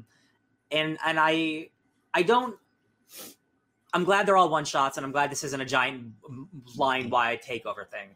I am more interested in some of these that they're just one shot small Elseworld stories because I love those. I like those type of things. Yeah. Right. Like I like Jim Zub a lot, and like I like the Young Avengers, and I love the Squadron Supreme. So like I might pick it up, but like I hate that it's like I mean I think I just don't like because it's Heroes Reborn. Honestly, I think that's just what it is. I hate the title. I hate that it makes me think of the past of that. Like well, it's also by a creative team who has been disappointing you lately. Jim Zub? No, the Heroes Reborn. Oh, Heroes Reborn. Yeah. Sorry, yeah. Jason Aaron and Ed McGuinness. Yes. Like as the overall like showrunners. Yes. Right. Heroes Reborn. Peter Parker, the Amazing Shutterbug. Jimmy Olsen. Which is written by Mark Bernardin with art by Raphael de la Torre. Again, another one shot. It's Peter Parker. He's not. He's Hyperion's best friend, and he doesn't have powers. Yeah, so Hyperion is like Superman in our world, like which is what he always was, but like an offshoot. But now he actually gets to be the center stage. Which again, as a big Squadron guy, that's what excites me. Like the Squadron getting risen up a little bit more. So like Right. I'm mixed on it. Sure. Heroes Reborn, Siege Society. I like this one. This was the first one that caught my eye. This is good. Written by Cody Ziegler with art by Paco Medina. I'm going to read the solicitation. It will take place after the squadron splits in half, with Nighthawk leading his new squadron in Europe. However, Baron Zemo forms a team consisting of Black Widow, Sabretooth, Hawkeye, and Scott Lang Ant-Man to take down Nighthawk. Yeah, I'm into that. I think it's just a rad team, and they all have like new outfits and like all like villainous new outfits. And I'm like, this seems like this is a cool Elseworld one shot I'll read. Absolutely. What ifs are cool? What ifs are cool. And it's kind of an interesting concept where it's like, if the Avengers don't exist, Black Widow and Hawkeye don't become good guys. Exactly. Yeah. Which I thought was interesting. And Scott. Yeah. Heroes Reborn, Superman and the Legion of Superheroes. I'm sorry. Hyperion and the Imperial Guard. Yep. It is about, so it's Ryan Cady with art by Michelle Bandini. This is a teenage Hyperion is going off with the Imperial Guard to save the day. It's like a bunch of Shi'ar people. Like if you're at Empire, you'd recognize some of these people. Sure. Like Gladiator from the X-Men and stuff. A lot of people were saying this is Marvel trying to make DC books, like a DC feel book, and like this book definitely feels like it. That Spider-Man book feels like it. I wouldn't necessarily agree, but it is weird that like it kind of feels like that. It does kind of remind me of New Age of Heroes, which came out right after Metal, and we had like Damage and Sideways and the Terrific Force, or whatever the hell they were called. The Terrifics, yeah. The Terrifics. And they're 1-to-1. You can make the comparison. These are Marvel. Yeah, it does feel like that, especially that Spider-Man one. It's like it feels very, which again, that's cool. Like he does take pictures. That's who that character is. Yeah, I'm not so hot on this one, even though I do love Hyperion. I think it's weird that they're making him a teenager. That's kind of weird. Because I think the big thing is like DC exists. I don't need DC content in my Marvel content. Yeah. I guess and vice versa. Like that's just not. Yeah. Like you got to do something really cool and fun because like not only does DC do plenty of Superman stories, they do plenty of like their own what if Superman stories, and I'm like, I don't need a Marvel what if Superman. Yeah, Marvel. We're literally reading them right now in Future State. Yeah, story. So it gets a little funky in that kind of area for sure. This is the one that I'm gonna get. Heroes Reborn, Magneto and the Mutant Force. Oh baby, yeah. Written by Steve Orlando with art by Bernard Chang. Hell yeah. Oh, Bernard Chang. I didn't know he was doing the art. That's a great team. Yeah, right? I love Bernard Chang. I'm going to read the solicitation for this one. Years ago, Magneto and Professor X led Earth's mutants in a final push for independence against the Squadron Supreme of America. What followed was the Squadron's mutant massacre, a violent rebuttal that left mutant kind forever wounded and Xavier dead. Or so Magneto thought. Years later, Magneto discovers Xavier clinging to life in the astral plane and gathers his allies for a first-of-its-kind rescue mission. Too bad the same mission puts the mutant force back on the Squadron's radar. Failure means the last gasp of mutant kind, but success means the first breath of something even more elusive to the mutants of Heroes Reborn, hope. Yeah, man. Magneto and his M-Force. I love it. Yeah, I'm kind of into this. I'm into that one, yeah. Yeah, that sounds awesome. Yeah. I like Steve Orlando a lot. I'm really into X-Men because of Dawn of X, Reign of X. So yeah. And Steve Orlando is he's writing that Man-Thing book. Like he's getting a bunch more Marvel titles, so like he's getting a next book eventually. Well, DC didn't know what to do with him, so it might as well. No, they didn't. Very disappointing it didn't continue his Wonder Woman run. Yeah. Okay. This is probably one of the coolest things I will read on today. Fantastic Four is getting the Life Story treatment. If you guys remember Spider-Man Life Story, which was a book club, it's what if Spider-Man aged in real time, starting from the 60s onward. I said it, and I'll say it again. I think that's the best Spider-Man story of the last decade. That is. Who wrote that? Chip Zdarsky? Or? Chip Zdarsky. Yeah. Yes. Important. Yes, written by Chip Zdarsky. Fantastic Four Life Story will be written by Mark Russell. He's great too. He's fantastic. Written with art by Sean Izaakse. I've seen some of the art pages. It's gorgeous. Yeah. I like Spider-Man. I like the Fantastic Four more. So like I'm hella excited to see this. And this is about like a family growing up together. So like I cannot wait to see the turmoil and how Reed's egotistic like nature getting in the way and like what that actually does to a family that actually evolves over the decades instead of just like the 5-10 year timeline that's always moving. Back in the timeline. It's so interesting that like Reed Richards is a prominent character in Spider-Man Life Story. Yeah. Like how the difference seeing those two parallel worlds can be so interesting. Yeah. And Mark Russell's great. Like he did a lot. He's done a lot of DC stuff, but he's moving over to Marvel now. But he did like Flintstones and like the Snagglepuss Chronicles, and like those are like really lauded books. So like the Flintstones Future Book Club. Yeah, dude, that book's so good. Yeah, I'm really excited for this. Like, I didn't know if they were going to do any more of these types of life story books, and I'm so glad they are because they're really compelling and they bring such an interesting wrinkle to comic book characters actually evolving. It's my favorite thing: characters evolving in time and stuff like that. Yeah. Ben, you want to say something? Yeah. So 2 book clubs that we've had recently: Superman Secret Identity and Spider-Man Life Story. Oh, yeah. Both had to deal with their heroes aging in time and moving forward in time.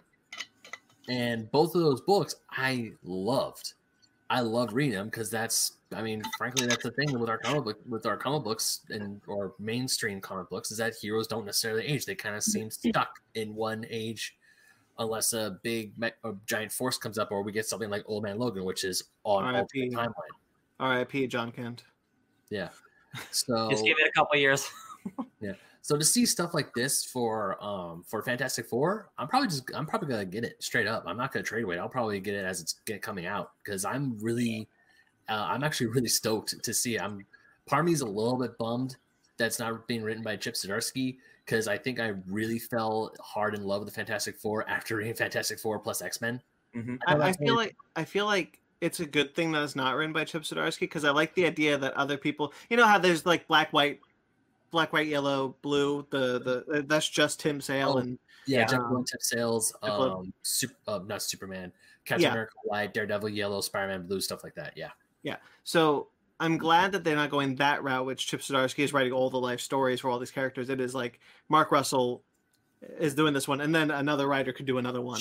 Yeah, I agree. Like, I think that is nice that they're branching it out, but I get what Ben's point is, which is that he just got attached to Chip Zdarsky's writing of the Fantastic Four specifically. Yeah.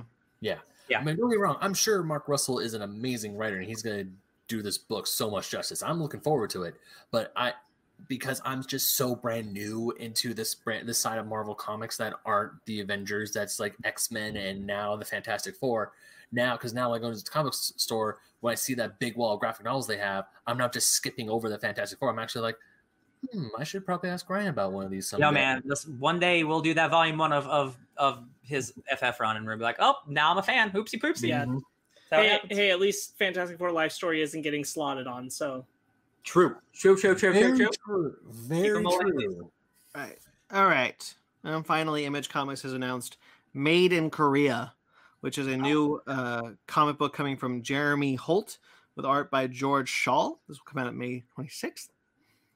In Made in Korea, readers will follow Jessie, the world's first true AI system, on an exciting exploration of what it means to be a family in an age when biological parenthood is no longer a reality.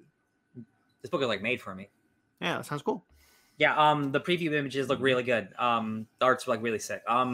This is gonna be some like really like not in depth, but like in depth, like just like class warfare, like stuff dealing with like politics and like in a sci-fi way. It's like my favorite stuff. And this is like made from like a real passion behind the writer. So I'm like very, very excited. Me too. All right. Speaking of excited, Ben, I'm sure you were excited to hear about Sonic Prime. What is it? See that hesitation? What is it? Okay. All right. Sonic Prime, real quickly, Ben. You do the story, I'll chime in. Sonic Prime is what we heard about a couple months ago when Netflix accidentally leaked a Sonic animated series. This is it. This is the Netflix Sonic animated series. Coming from Sega and Wild Brain Studios, with Man of Action serving as showrunners and executive producers. It will be a 24-episode series. Wow. We'll follow Sonic on a high-octane adventure where the fate of a strange new multiverse rests in his gloved hands. Multiverse. Hey, Ben, you want to know another thing? What's another thing? So the people behind Sonic Prime were out on Twitter saying that they wanted to be very specific that, yes, this is in fact the canon with the comics that are being run right now and with the Sonic Team games. So all that's one canon. So nothing fun and funky is going to happen. Oh, no. Why not? Because by specifying they are Sonic Team canon, everything cool that Sonic Comics were doing before that won't come in. So they're continuing to be specific. Yes, Ryan's right. It's Legends. They're continuing to be specific that you're never going to see Sally Acorn, so don't get excited. Oh, why? Because she's old comics stuff. He's Archie. Yo, man, Force Awakens that shit. Bring her back. Well, now she's the Mara Jade. She's the Mara Jade. She actually is the Mara Jade. Funny. Oh god. Okay, so now I'm a little bit bummed about Sonic Prime because the one thing that I did love about Sonic the Hedgehog being the comics, the TV show, and the games was that yes, they involved a certain cast of characters, but each one was different in their own right. The only one that actually did swap over that was somewhat a one-to-one translation was the old Sonic Saturday AM cartoon, which had Jaleel White with this like Sally, Bunny, and all the other freedom fighters from the comic books. Yeah. That was the only time that was kind of like a one-to-one translation, even though still loose, it wasn't like actual adaptations. But the games, while the games were doing their own thing, the Archie comics kind of had free reign. And then with the IDW books were coming out, I was still like, okay, yeah, they're Archie and IDW. They have to do different. I still like the new characters they introduced in the IDW books, but now that's like, hey, here's a set canon. I'm like, that kind of takes away the fun of it. Yeah. Because like, yeah, you got the Sonic games, which are super loose in their own damn continuity. And then you got the Sonic comic books. It's like, hey, let's have some fun adventures and and crazy hijinks. Let's go. Can I bounce off real quick, Ben? Like, I think one of the reasons I don't like this statement on canon between Sonic Prime, the comics, and the games being made right now is the reason I'm not for that. Why I've never really cared about Sonic canon between them is that it's not like the next game is going to specifically relate or bring in anything from the events of the comics. They're not going to start doing that. They've never done that. And so there's not, like they'll vaguely like reference each other, but they're not building any kind of like character beats or things that will carry over from one thing to the next. Mm-hmm. So I'm like, why? Like, I'm fine with the comics just being the comics, and like I don't need to try and mentally place it with the games. I never did before, and I don't like that that's the direction they're trying to go now with the show, with the comics, with the games. Yeah. I don't need it. I don't need that from my Sonic the Hedgehog. I don't need perfect continuity. That's never been what it's about. No, synergy. I feel like the only time when the games tried to bring in continuity was, I want to say it was Sonic Generations, but that was because that was like an anniversary game. Yeah. And let's look at Sonic's entire history and pull levels from that, and you play those levels again. That was great. Continuity be damned. Yeah, and even then I would argue that's like a Deadpool sense of continuity. Yeah, but I mean, I'm happy we're getting a new show. That's awesome. But at the same time, it's like, you really don't have to fight to be like, oh, we don't have to make everything dead straight canon. We don't. I liked how. I liked how it's like you have to show that was different from some of the games, and the comics were their own thing. If characters went back and forth, that's great. But still, it was still fun. It wasn't confusing because we don't need continuity stuff like that. Yeah. I will wait to see animation. Because the animation looks like crap. I don't care. Please be 2D. Please be 2D. Please be 2D. 2022, we will find out. Seriously, they have these amazing. Okay, there's these really short. There's these shorts on YouTube from Sonic Mania. They are really awesome. They're beautifully hand drawn. Tyson Hesse, the guy who helped redesign Sonic for the movie, he was the lead animator on that, and he was also an artist and still is an artist as far as I know on some of the Sonic books. He helped draw those animation shorts for Sonic Mania, completely 2D, voiceless, and they are awesome. Yep, cool. All right. Do something like that, not any CGI stuff. Okay, I'm done. Rant over. Who was the director of Birds of Prey? Catherine Hahn. Go Catherine. It's something Hahn. Why don't you have this written down? Yeah, you're the host man. Was it Chloe Zhao? No, that's I don't know. Yes, I don't know. Kathy Yan. See, I was close. What's Chloe Zhao done? She's Eternals, isn't she? She's Eternals. Yeah. Kathy Yan or Kathy Yan. I'm not sure what the pronunciation is. All right. Chloe Zhao has signed on to write, produce, and direct an adaptation of Dracula for Universal Pictures. Chloe Zhao has.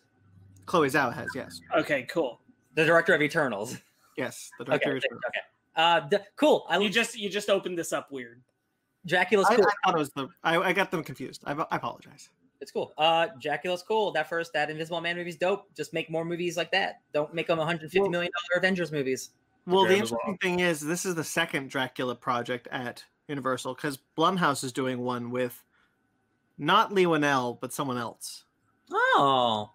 So there's two Dracula projects coming from Universal right now. That's too spicy. That sounds really cool. So I'm happy that to have a lady do Dracula sounds great.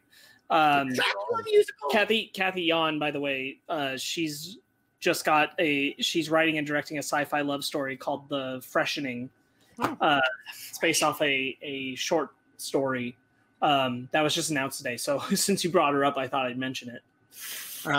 But Chloe Zhao described the new Dracula series, new Dracula movie, as a original futuristic sci-fi western.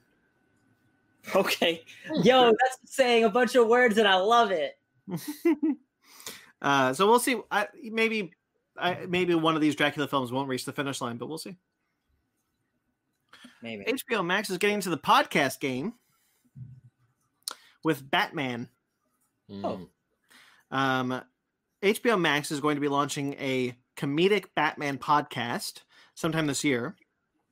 Dennis McNicholas, who is a writer on SNL, will write and direct the series. And Jeffrey Wright, Commissioner Gordon in The Batman, The Watcher, and What If, has been signed on to play Batman.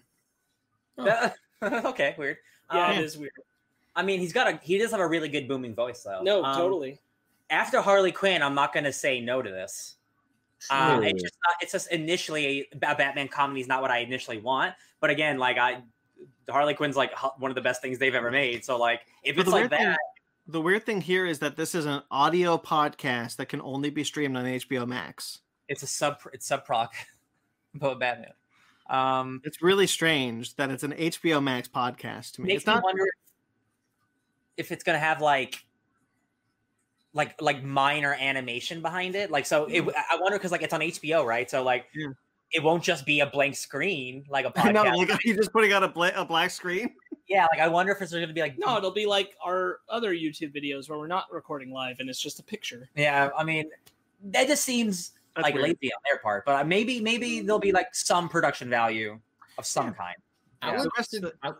Go ahead. I was thinking maybe they can throw up concept art or something. Concept art for a podcast. What would that look like? Or it's it's a comic book, and they have comic book panels on the screen. Okay, that could work. That'd actually be pretty cool if they try to make if they try to audio drama comic stuff. Okay, so back in my old house, there would be times I would throw on YouTube on my PS4 to put music on when I'm clean the house or doing chores. So maybe they thought, hey, if you're doing stuff around the house, you could throw on audio podcast to help. And because you're not watching the TV, you're going around doing stuff. Because people they use their smart TVs to throw on YouTube and other things to listen to it. They're not watching the video; they just listen to it. Yeah, us. That is true, but also if it's a podcast, why wouldn't you just release it on every single podcast platform like every other podcast on the planet?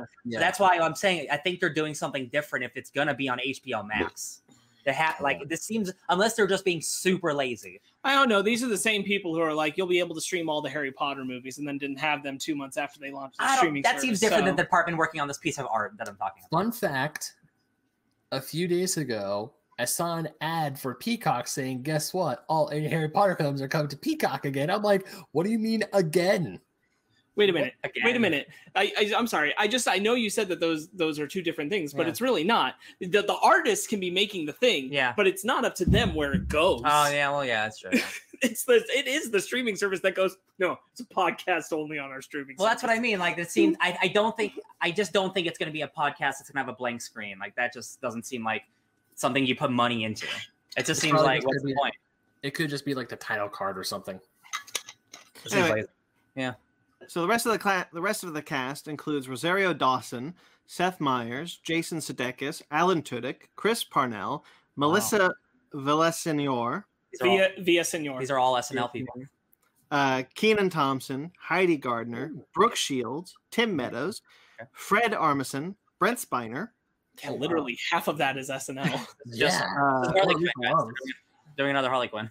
John Leguizamo, Ike Barinholtz, yeah. Bobby Moynihan, Paul Scheer, Ray Weiss, Ben Rogers, Katie Rich, Pete Schultz, Paul Pell, Toby Huss, and McNicholas will also be on the show as a voice. All undisclosed. We don't know who they're playing. This sounds exactly like that Harley Quinn thing when all those characters got announced. Like, yeah, these are all going to be playing Batman characters or the side villains. Like, these are literally all people who work on SNL or have been on SNL. So it's like, you think Alan Tudyk is going to be like Clayface again in this new show? Or Joker or Doctor, or like half the characters that he plays in that show? Yeah, maybe. Honestly, probably could be. Yeah. Who's the guy? Okay, refresh my memory. Who's the guy who voices Bane and Harley Quinn? Not Alan Tudyk. Okay. All right. We all like anime, so get ready for Dante. Crunchyroll has partnered with Idris and Sabrina Elba to develop a new animated series for Crunchyroll. Based off Devil May Cry? No. Oh, okay. I know. I'm like, what's up for two? Afro-futuristic sci-fi fiction series that is set in a city where this rise of biotechnology has created an ever-widening gap between the haves and have-nots. Two rising stars from either side of this divide are pitted against each other in a story that will ultimately explore equality and kinship within a corrupt society. Sounds dope to me. Yeah. What you said about like Afro sci-fi? What was it? Afro-futuristic science fiction. That's what the quote says. Cool. I'm into it. All right. Afrofuture has been a long, like, burgeoning genre, specifically in books, but it is definitely spilling over. When we talked about the Disney investor meeting, they talked about that cartoon show that's very Afrofuture. So gotcha. That genre is coming up. Let me tell you, I love it. For a second, I thought you guys would say something like Afro Samurai. I'm like, ooh, I heard about that anime. I need to watch it. Yeah, Sam Jackson's in that show. Yeah, he is. Can someone explain the GameStop thing real quick? We don't have the time. We do. Also, this was like 2 weeks ago if we were going to talk about this. No, this happened this week. It did. It happened this week. It's happening in the last couple of weeks, but yeah. You mean that people are making movies about it, not the movies. I just wanted a quick background of the GameStop stocks. Rich people are mad that poor people are getting stocks. They don't think we should have stocks. Even more specifically, rich people got mad because Reddit discovered that they could buy troll stocks and piss off Wall Street. So I didn't know you were talking about a movie. They're making a movie about this. This literally happened 2 weeks ago. Already? Multiple projects have already been. This literally happened 2 weeks ago. Yeah. Oh my god. Okay. So the news, real quick, Ben. Real quickly, the news is, before we get too far into it, is that there are 2 movies, a TV series and a documentary being developed based around this event that has just happened. I'll take a documentary, sure. I will take a documentary. So it's the Antisocial Network, which is the first movie is the MGM movie they bought a book proposal. So not a published book about this. They bought a book proposal and they're turning that into a movie. It's not even written yet. Jesus. Yeah. This is written by Ben Nesrich, who wrote The Social Network, the movie that the book that the movie is based on. So he's writing something that's called the Anti-Social Network, and he wrote The Social Network. Yeah. Wow. I mean, that movie's great, but like, come on, buddy. Talk about this is I feel like this MGM is putting all their eggs in one basket. It's a bad basket. MGM 2 weeks ago considered selling most of their IP. Yeah. All right. So this book will tell the story of a ragtag group of amateur investors, gamers, and internet trolls who brought Wall Street to its knees. Fun. A load of shit. Sorry. Netflix is developing a movie, and they're looking to hire Mark Boal to write the adaptation of the books, with Noah Centineo. Yeah, he's in Black Adam. He's already attached to star in this movie. He's like the big Netflix guy. He's in a bunch of their romantic comedy movies. And stuff. To All the Boys I've Loved Before is his. Yeah. I mean, when big things like this happen, like there's always going to be some type of entertainment thing that comes out, but this is so fast and reactionary. It's kind of gross. Go ahead and keep describing your projects, and then I'll say what I want to say. To the Moon is the TV series coming from Pinky Promise, a fairly new studio. No more information on that one. And then the documentary is being done by Jonah Tullis, who did the documentary Console Wars. Oh, okay. So the only one of these that I think needs to be made is the documentary. Yeah. I still think it's too early to say we need to make the documentary. This stuff's still happening live right now. Because it's still happening. We're still going to be seeing the aftermath of it for a while, I imagine. But the only reason why I think the documentary has any merit is because they'll probably at least talk to some people who were affected or part of it or whatever. The movies and the TV series are just a load of shit because all it's going to be is Hollywood trying to be like, look, we're displaying the type of people who they got involved because they were able to get some money and they knew how to stick it to Wall Street. And I'm like, none of you are going to talk to any of the people that did it because the people who were behind it, most of them, the people who were really spearheading it aren't going to talk to you. Yeah. That's not how it's going to happen. So you're just going to make this shit up. Who gives a shit? It's going to be get out of here. It's going to be a dramatized like Wolf of Wall Street version of it, where it's not going to highlight the people who should be highlighted, and it's going to make maybe heroes of the people who shouldn't be.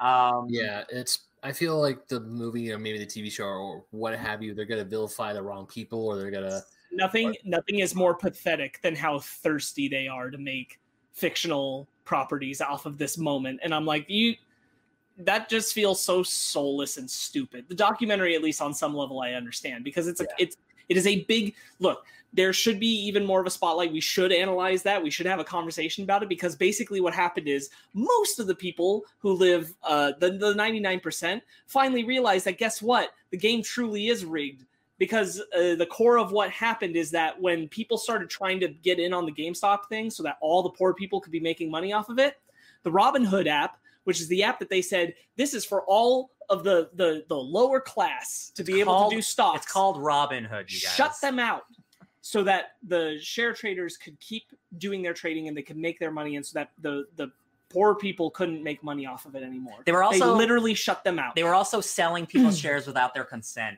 They did under shitty like laws that like once you signed the Robinhood. So yes, we absolutely should have a conversation and a documentary analysis of the fact that everyone figured out that the game is absolutely rigged. Everyone saw that it was happening and that it's bullshit. And when we actually do what they tell us to do, they take it away.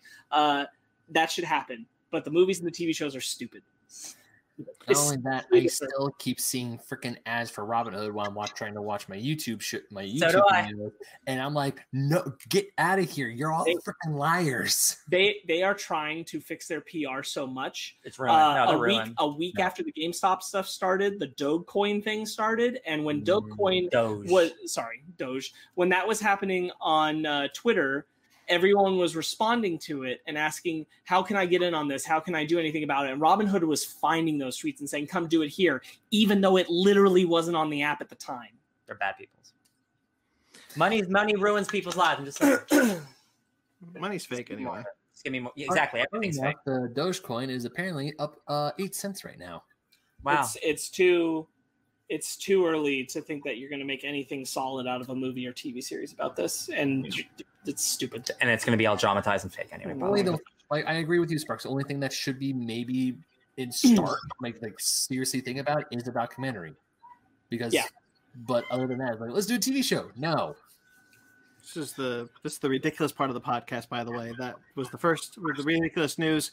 Second one is that, guys, I don't know how to tell you this, but the Buck Rogers estate is really upset that Legendary is making a TV series. Don't they have the rights to it? Yes.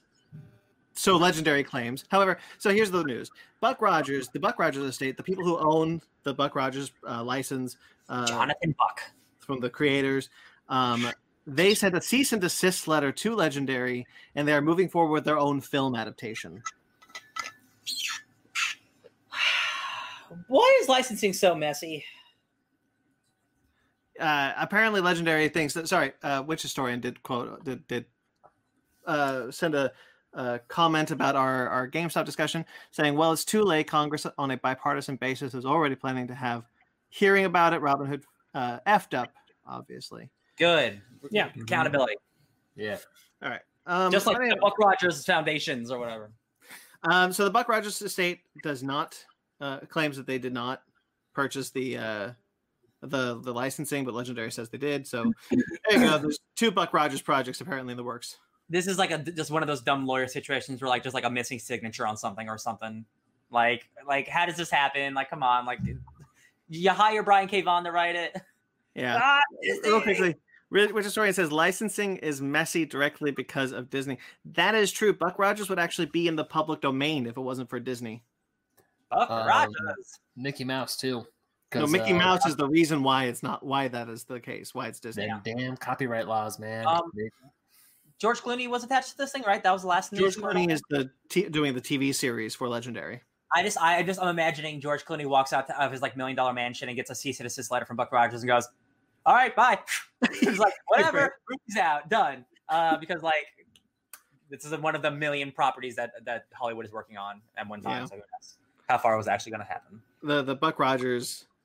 I mean, the Buck Rogers estate specifically, I get Legendary, but the Buck Rogers estate has a generous opinion of Buck Rogers' viability as a franchise in the 21st century.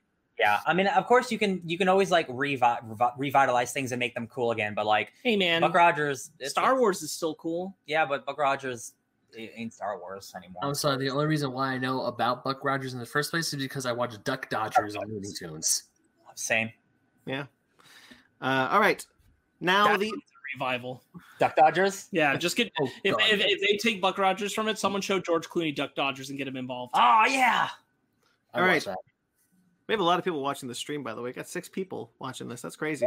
Ooh, spicy. A baker's dozen. Never had that many people watch before. They're all gonna leave right now. Thank you. Thanks for stopping by, guys. Wait, we got their views. I don't care. All right. Oh, the Uno movie. What? Excuse me? The Uno movie. You know the card game Uno? No, I got it. Rapper Lil Yachty. Lil Yachty? Lil Yachty. What did I say? What did I say? Star Wars character. This is Lil Yachty. Wow. Oh man. Sometimes I don't even know what comes out of my mouth. It's okay. So I didn't know Brandon doesn't listen to rap. I don't. No way. Okay, well, anyway, rapper Lil Yachty is producing a film based on the card game for Mattel. Okay. Described as an action heist comedy set in the underground hip-hop world of Atlanta. Okay. All right. Listen, it's just dumb enough where I don't know Lil Yachty's screenwriting, producing credits. Like, I don't know how involved he is in making movies. He's a fine lyricist, but sure. Whatever. Like, again, like, yo, man. The Uno movie. Murderous Uno game in Atlanta, like, who knows? It could be game night. Like, I just don't understand, like, we really got to the point where I just said an Uno movie is in development. That's where we're at now. Man, after I can't wait to see how Skip is used. Oh my god.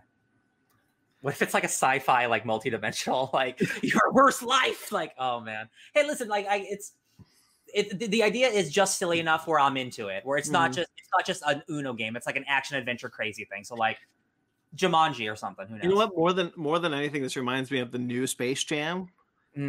Because like all the people who are being attached to it, and then speaking of, this also is connected to the Barney movie that Daniel Kaluuya is doing.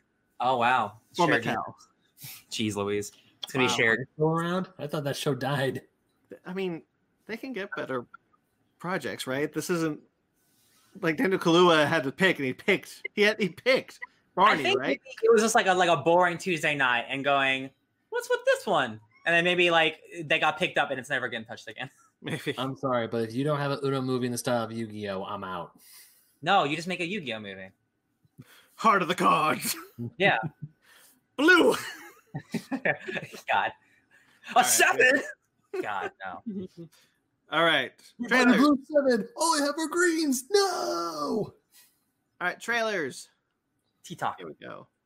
We'll start with Justice Society World War II, the next DC animated movie, set in that continuity. The continuity started with Man of Tomorrow. What do you think of this one? I didn't love it. I didn't love the look of it. I don't know what it is. It just something's off for me. I'm not sure what it is. Voice acting seems fine. It's just like it feels like the character models for me don't match like the environments. Like they're very poppy to me. Like it almost stands out. Like I don't know. That's just me. Maybe the movie will look better. I thought it looked weird. It's the same animation style from Man of Tomorrow, and I really liked it in Man of Tomorrow. And to be fair, I liked it in this too. I do like this animation style a lot. No, this is a me thing. Yeah. Sparks, what do you think of this one? I like it. I was telling Ryan I think it looks a lot like Venture Brothers animation, which I'm not against. I like Venture Brothers looks way better. Maybe in like its last 2 seasons, but I mean like I'm thinking like season 5 and earlier. It looks from like 2004. Cool. So it's a low budget straight to DVD DC animated movie. I'm not surprised. Those seasons still look fine. Then I think this looks fine. I think when this is in motion, it looks good. I think the talking looks funky, but I wonder if I need to just chalk that up more to the trailer that I'm seeing animation moments that aren't what they're saying. But the talking didn't look good most of the time. The movement for me is one of the things I like about this. It's not as stiff as the original DC animated movies were, the ones from the past continuity that we did. Way more fluid. Like you see, like Jay Garrett is kind of like jiving a bit, and I'm kind of into that. Yeah, the talking throws me, so I hope that's just a trailer thing. I have a theory that this is where Barry Allen came out of after Justice League Dark Apocalypse War. Oh yeah. Oh sure, that makes sense. So it's the same Barry Allen, essentially, that we just saw erase that timeline. And he's like, I'm not just from the future. I'm from a different future. Yeah, exactly. The point of Flash. I'm also just really excited to see the Justice Society in a movie. I love them. I think all the characters look a lot of fun. Me too. That's actually one of the reasons why I'm looking forward to this one quite a bit, is because we don't really get to see the Justice Society a whole lot. I hope we see Alan Scott, but he's not in the trailer. That kind of worries me. Yeah, we see that's the other guy. That wasn't Nabu. That was Our Man. We saw, right? It was Our Man. Yeah, Dr. Fate's on this. Because we see Wonder Woman, Our Man, not Dr. Fate. No, Dr. Fate. Our Man. Yeah, I said Wonder Woman, Our Man, Hawkman. The Flash, Hawkman. Thank you. And that's pretty much it, right? Black Canary. Black Canary, thank you. I'm really excited. Yeah, I love the Justice Society. I'm like, yeah, give me more Justice Society, please. Yeah, but is Shazam in it? Oh man, I'm so glad that's not real. Oh, you're talking about that? Oh, let's not talk about that. It's not real, thank goodness. But oh my god, was that a day? All right. Pacific Rim. They've been trying to get a Pacific Rim animated series off the ground for a very long time, and they finally did it with Pacific Rim: The Black coming March 4th. Man, I wish they'd finish it. Watching on the big screen, the kaiju looked good. I like the designs of the kaiju. The kaiju and the Jaegers look good. I still think the human movement looks just bad. This is exactly what I go back to what I was saying about Promised Neverland. 3D CGI animation can look pretty good with creatures. It can look pretty good with creatures, and it can look pretty good with vehicles. But environments and characters don't look good in this animation most of the time. And this is another example where I'm just sitting here and I'm like, damn Netflix animes with their stupid 3D CGI that looks just like crap, just like absolute crap on characters, and I hate it. It's cheap and easy, and I just wish put more money in. This is the same animation studio who put out the Godzilla Earth trilogy for Netflix. And Knights of Sidonia. I watched the first episode of that when it came out, and I couldn't do it. I don't love the look of the characters, but I like Pacific Rim enough. I'll watch it. Same. Yeah, I kind of had this moment where I was watching this, and I like that it looks better than the Godzilla Earth trilogy, and the fact that there's more imagination in the designs, and there's more color. So I appreciated that like hell. And then I'm watching it, and I'm like, I think I'm gonna give Pacific Rim Uprising another watch. I think that deserves it. Get it on to the time. Get it on. Come to the light. I mean, I liked it. I just was disappointed because I talked about it before. I didn't see the passion that I saw in the first film and the second film. But Pacific Rim The Black, honestly, look, I like the Pacific Rim franchise enough that I'll give it a watch. I'll give it a shot. What country are we in? Australia. Okay. Okay. Because I was wondering, like, where Striker Eureka is from? Do we know the time period at all? No. Okay.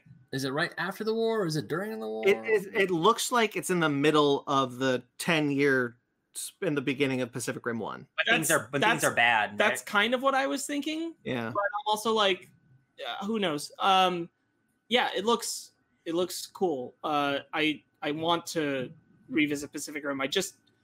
Those characters, man. Yeah. I do like the premise a lot of them like finding like an abandoned Jaeger. I think that idea is cool enough. Me too. You get to grow with the characters as they like learn about the Jaeger and stuff themselves. But I wouldn't even hate the character models so much if they moved smoother.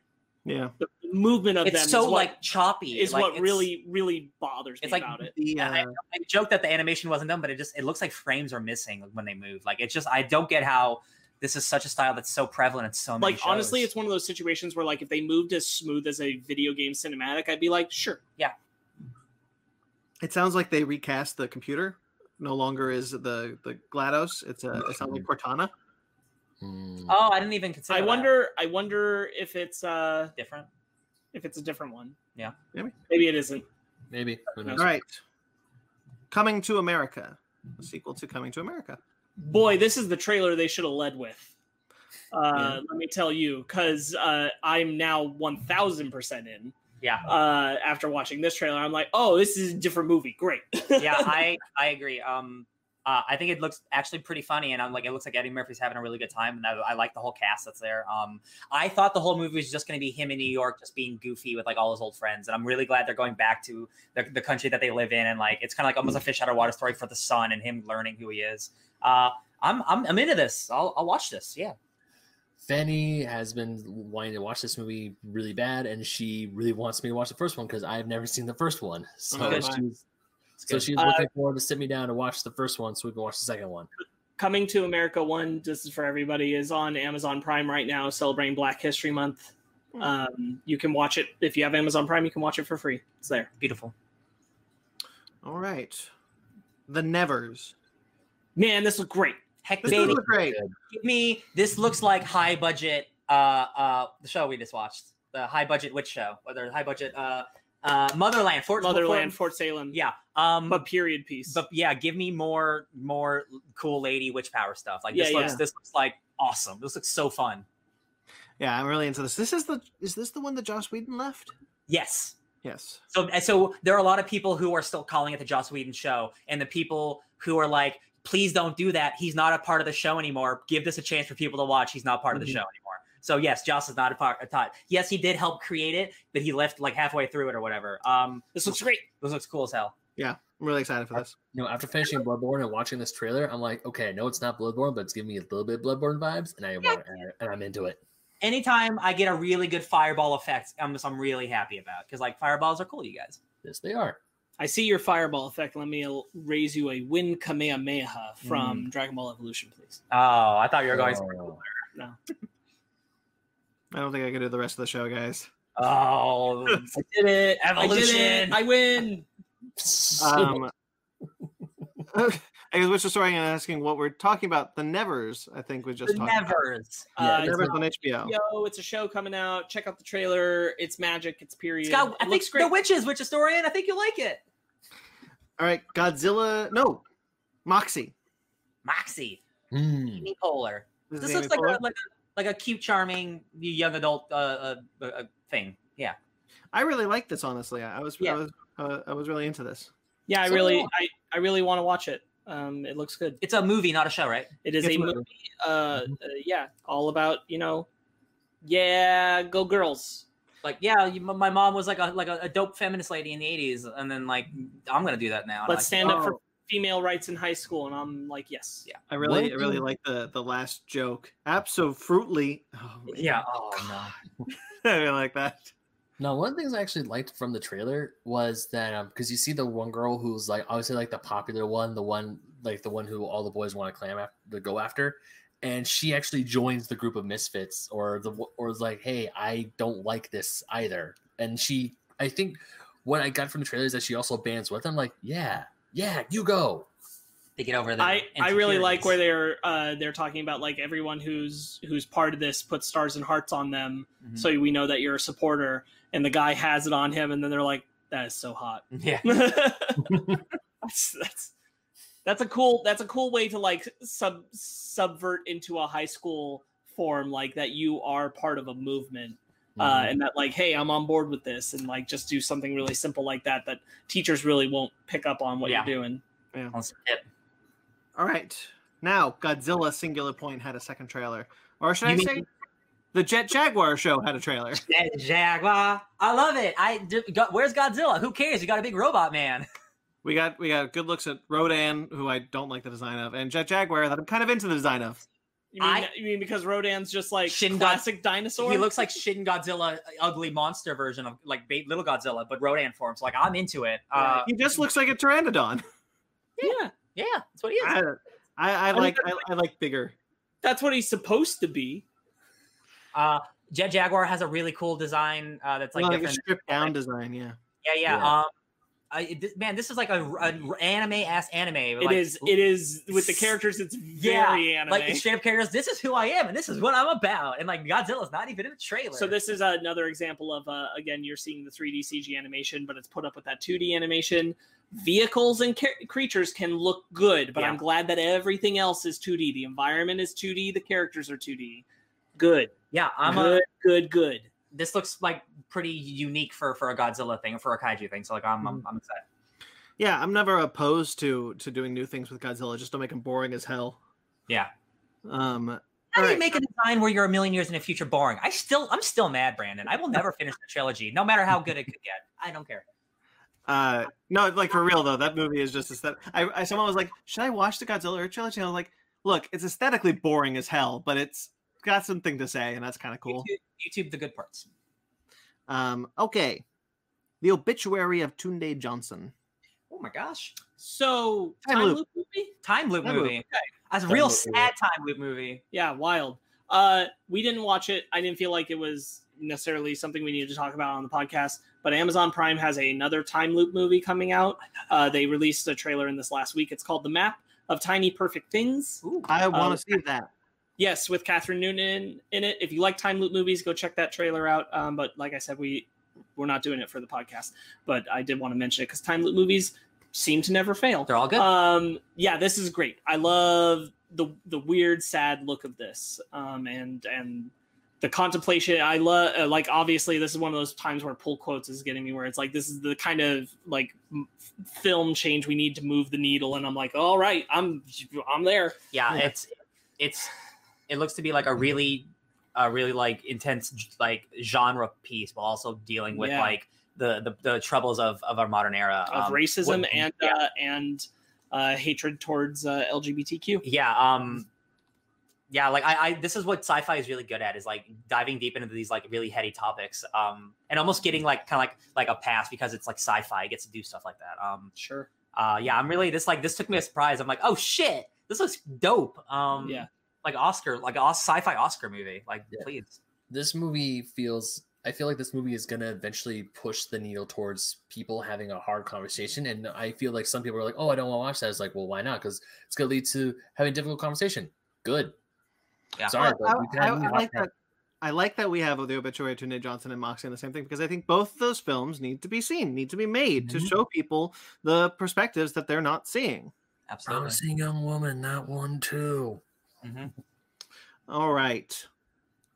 Cosmic Sin. Let's watch Bruce Willis sleepwalk through another movie. So the second I saw Frank Grillo pop up, who is Crossbones in the Captain America movies, he and Bruce Willis have made at least 4 or 5 movies together now over the last couple of years. There is a production company that somehow has a tie on Bruce Willis. I don't know if they have his like kids kidnapped or something, but Bruce Willis puts out like a movie or 2 a year with Frank Grillo and the straight to DVD, and they're all called like Ambush or Trespass or Murder Man, and it's just Bruce Willis is in the movie for like 7 minutes. I don't think you misspoke. I think maybe he might be a clone. He is Bruce Millis. Oh, no. I think that they just have a Bruce clone that they're Millis. bringing out, and Bruce Willis just doesn't care enough to fight it. Yeah. he gets the residuals. Yeah.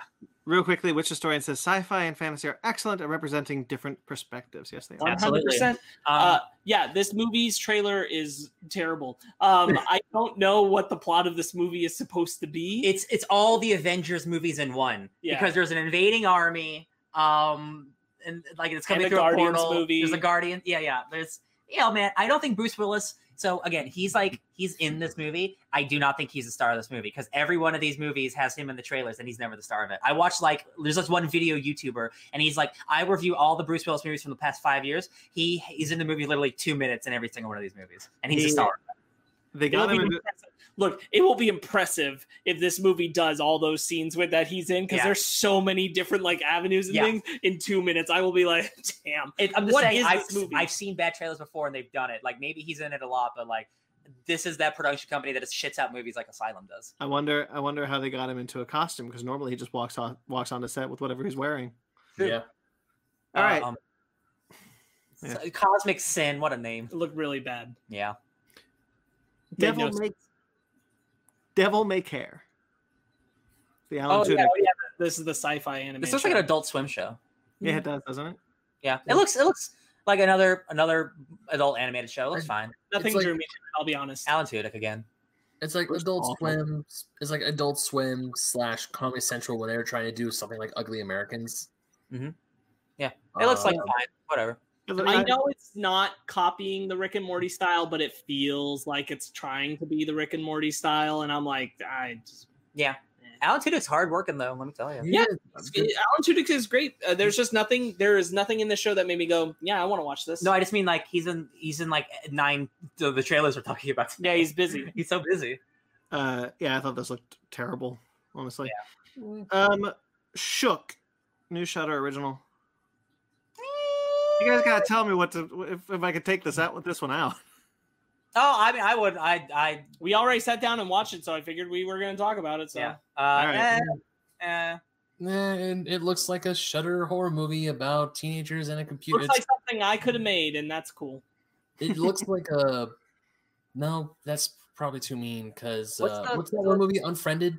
Yeah, I was gonna say it looks like this one of the Zoom movies, but it's not as good. Yeah, I was gonna say it looks like a worse version of that, but I feel like this Shook has a little bit more production behind it, but I don't know. If they were to call it #Shook, I probably would care more. I'm just saying. Do you know if this was filmed during the pandemic?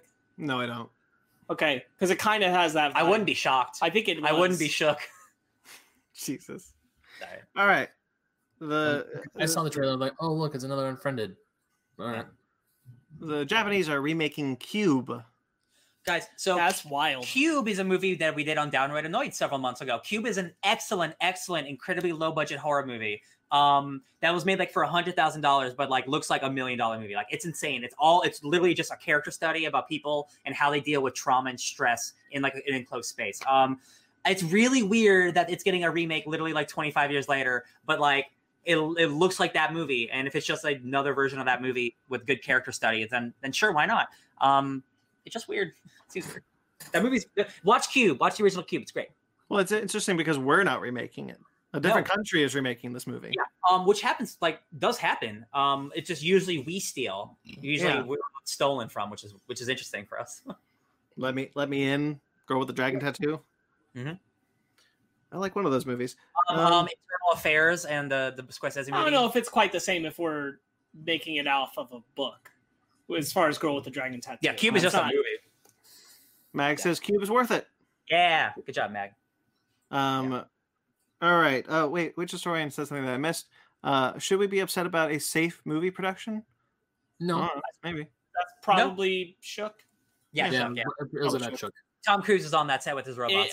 If Shook was filmed in during the pandemic, the reason it would make sense is because it looked like it was just like a few people kind of like doing it indie in their home. Indie style, yeah. That's why I feel like it might have been. All right, Marvel's Behind the Mask. Yeah, this looks great. I'm just happy. I don't know if I'll watch it, to be honest, but like I'm just happy that there's more comic book stuff going on Disney Plus. Like they're actually whether even if it is the Dan Slott who is on that one episode. What was the show? Legends? What was Marvel it? 616. Yes, thank you. 616. Even if it's him, they're spotlighting comic books, which is like what I want what I want them to do. I think the main reason I'll probably end up watching this at some point is because I definitely want to watch them talk about the effect Black Panther had on Black audiences, and also that they have the interview with the guy who's like, I didn't realize I was the first African American writer. I think it was Christopher modern Priest. Comics. Yeah. I want to see those parts of it for sure. So I think it's really great that they're having those conversations spotlighted in it specifically. Yeah. Don't get me wrong, I'm down to watch this. It's just I haven't watched Marvel 616 on Disney Plus yet, and I haven't touched. Well, Legends, then you won't understand Marvel's. What's it called? Continuity. You got to watch one before the other. There's just a bunch of stuff on Disney Plus. I know I just finished DuckTales, but still, it's one of the things like cool, something to watch. Sure. Don't know when I'm gonna get to it, but I will get to it eventually. But I feel like this one's a little easier than the 616 because 616 is a bunch of episodes. This is one documentary film. Oh, even better. Yeah. Finally, Mass Effect Legendary Edition, which came out with a release date of March. Well, let me tell you guys, 14th. Ryan he didn't like it. It's no good. May 14th. You guys. So Mass Effect 2 is my favorite game of all time. The Mass Effect trilogy is my second favorite franchise next to Metal Gear. Metal Gear has more consistently good games, I think, but Mass Effect 2 is I think the best sci-fi RPG maybe ever made. I think the Mass Effect franchise is the best modern sci-fi franchise in video game history. It has the best world building. It has the best characters. Everything seems so fleshed out. That is a company at the top of their game when like all the writers know exactly what they're doing. All the creative team knows exactly what they're doing. Like they had a vision. And like we've been waiting for this for a long time. It's been rumored for literal years. It's been my Christmas list for like 2 or 3 years, right? I am so stoked. It's kind of weird that it's not coming to PS5. It's interesting that it is going to be like a PS4, Xbox One game. Because you can still play it. You can still play, but I mean, systems. it's like that means it's not the highest fidelity that it could possibly be, which again is fine. Probably just spent so many years doing it exactly. that they just didn't build it for that hardware. And I'm sure because the pandemic too. They probably also just feel better about like, let's not charge people the PS5, Xbox Series X prices for a game that we know is like, upscale it from the PlayStation 4 version because that's really all it is. Yeah. The PS3 version. Yeah, no. I mean, like, sorry. Put the PS4 version into your PS5, that's all you'd be getting. Don't sell them it and say it's a PS5 copy because that's not what it is. No, I guess you're right. Oh my God, please put that in question. Which historian says Caden or Ashley? Oh my God, which historian? This is my favorite video game memory of all time. Let me tell you why. So I'm not going to spoil all of the thing in Mass Effect 1, but Ashley is a space racist. She doesn't like aliens. And there's a confrontation between two of your party members in Mass Effect 1, and my charisma wasn't high enough to stop her from killing one of the aliens on my squad. And he is a fan favorite character, so that character was missing in Mass Effect 2 and Mass Effect 3 because that is one of the only game franchises where your saves and your choices carry on to the next game. So that entire franchise, I didn't have this fun favorite character and got to miss out on so much shit because the space racists killed her. So fuck Ashley. I hate her. Oh my God. I hate her. I don't know if she gets redeemed in Mass Effect 3 because I never talked to her ever again. And if I did, I was only mean to her because she killed my boy.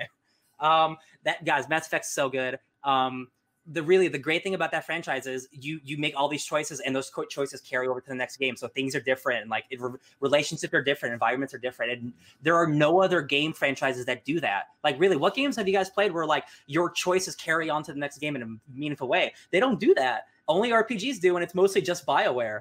What are you talking about? The costume I unlocked in Rise of the Tomb Raider was in Shadow of the Tomb Raider. Damn, you beat me. You sold it. you beat the tater. Man, I'm just so excited, and it's coming in May. So it's not super far away. All the DLC, it has some of the best DLC ever in gaming, like some of the best like cool story stuff that's like hidden in a bunker. Like I would, if we weren't in a pandemic, I would say like Basement Arcade for the all time, but like that's not gonna happen. So like get ready, guys. Greatest sci-fi video games coming back in style. The new gum you like's coming back in style. What's up? What was that game for the PlayStation 2 that was like heralded to be like this major game that's going to have like it's going to be a trilogy? Kind of looked a little bit like Avatar. Too Human? No, maybe. I don't remember. Advent Rising? Oh, maybe Advent Rising because it never got the sequel. Advent Rising, wasn't that an Xbox exclusive? No, I don't think so. It might have been, but that was a game that had $1 million sweepstakes with it, so that's why I got a lot of critical acclaim. Witch historian apparently is mad at you that you killed his boyfriend. Hey, Cadence, I didn't. She did it. I didn't do it. Advent Rising was an Xbox exclusive. That game had $1 million sweepstakes, like on the box art. I remember that only because it's the one Xbox game I can't play on any of the next gen systems. Oh wow, they hated that franchise so much they wouldn't let you play it again. Yeah, that's so sad. So before we recorded, Super Bowl happened, which means that we get some new TV spots. Not many this year. No, not a lot. Everything that I was told was a lie. Well, no, we got the Falcon Winter Soldier. Well, no, I figured that one. The other ones that I heard, all the rest of the Marvel stuff. Yeah, so, we didn't get the only Marvel thing we got was Falcon Winter Soldier. So let's go into that first. Yeah. No, I was actually mad because I had to stream the game because I watched the game, but when I was streaming it, all the like big media spots, like the big media things, I saw like so many trailers for Clarice. I saw stuff for Paramount Plus. I'm like, where's the like some of the commercials? I hate those Paramount Plus ads. Oh, you saw those too? I've been seeing them for weeks. It's been like a campaign. I hate it so much. I mean, I had to stream all the characters are going up a mountain or something. Yeah. I had to stream the game on CBS All Access, and then I was sitting there like, where the heck am I gonna get the Civil War Falcon Winter Soldier trailer? And then it's like, oh wait, probably because I'm streaming it and I'm not watching it on live TV because I don't have a freaking cable box. Well, anyway, the Falcon Winter Soldier trailer dropped. I loved it. I thought it was excellent.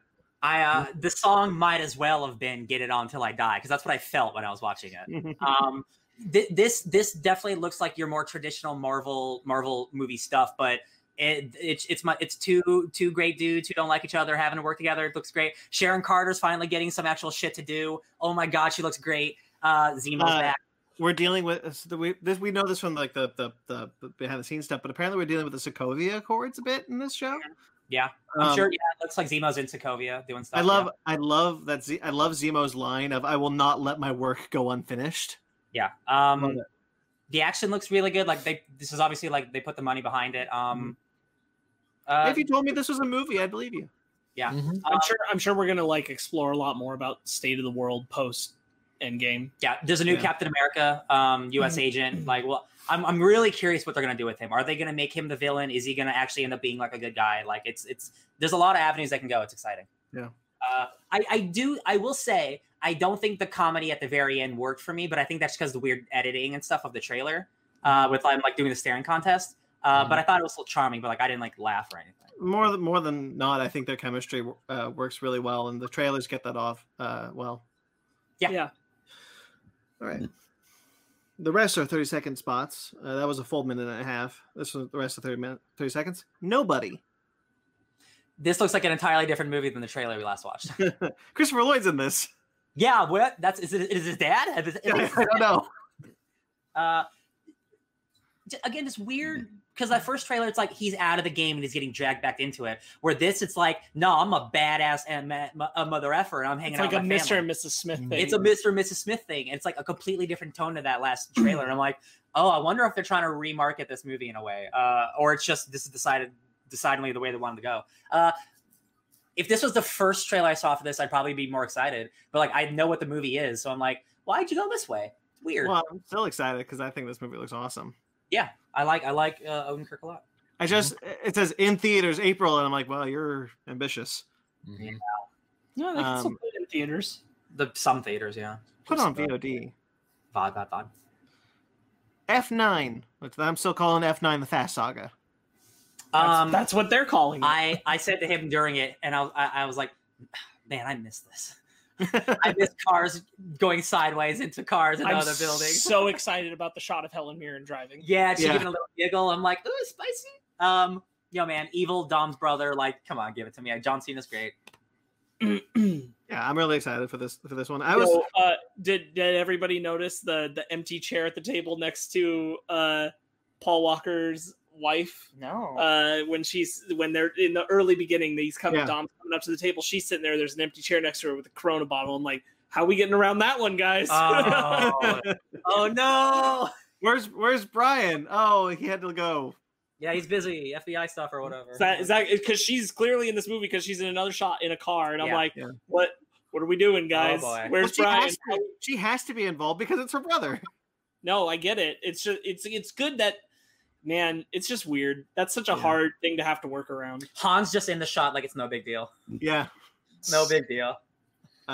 Look, I was disappointed in disappointed. I have a really good time in those movies, but they're not exactly what I came to the Fast and Furious franchise. This looks kind of more like a meet me in the middle type thing. So I'm excited.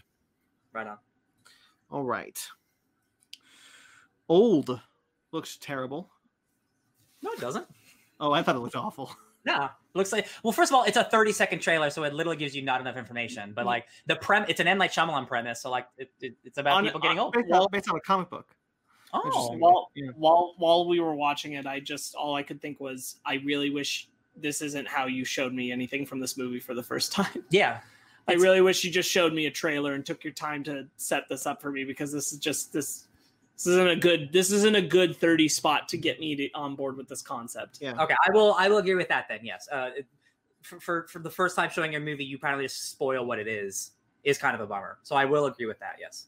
Well, and it's throwing so many visuals at you that like you can't connect anything to. Well, I think that's again why it is a bad teaser, but like this is what the movie's gonna be. Yeah. I'm not harping on. I don't necessarily think, oh, that means the movie is bad or anything. Like, I'm not against the concept or anything like that. I'm just like, this is not the way I would have chosen to know about this. Yeah, I'd rather just get like a 2-minute trailer. Yeah. And finally, we got our next look at Raya and the Last Dragon. A little 30-second TV spot. Raya and the Last Dragon. Thank you. You just watched the trailer. You got just a little more footage. Still looks great.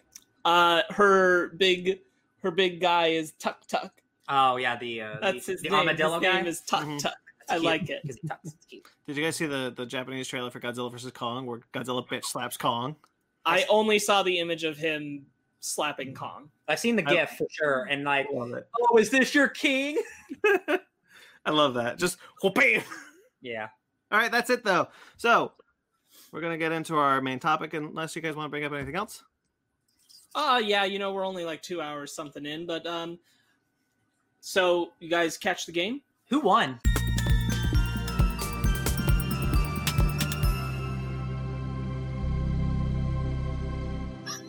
No, that's comedy timing.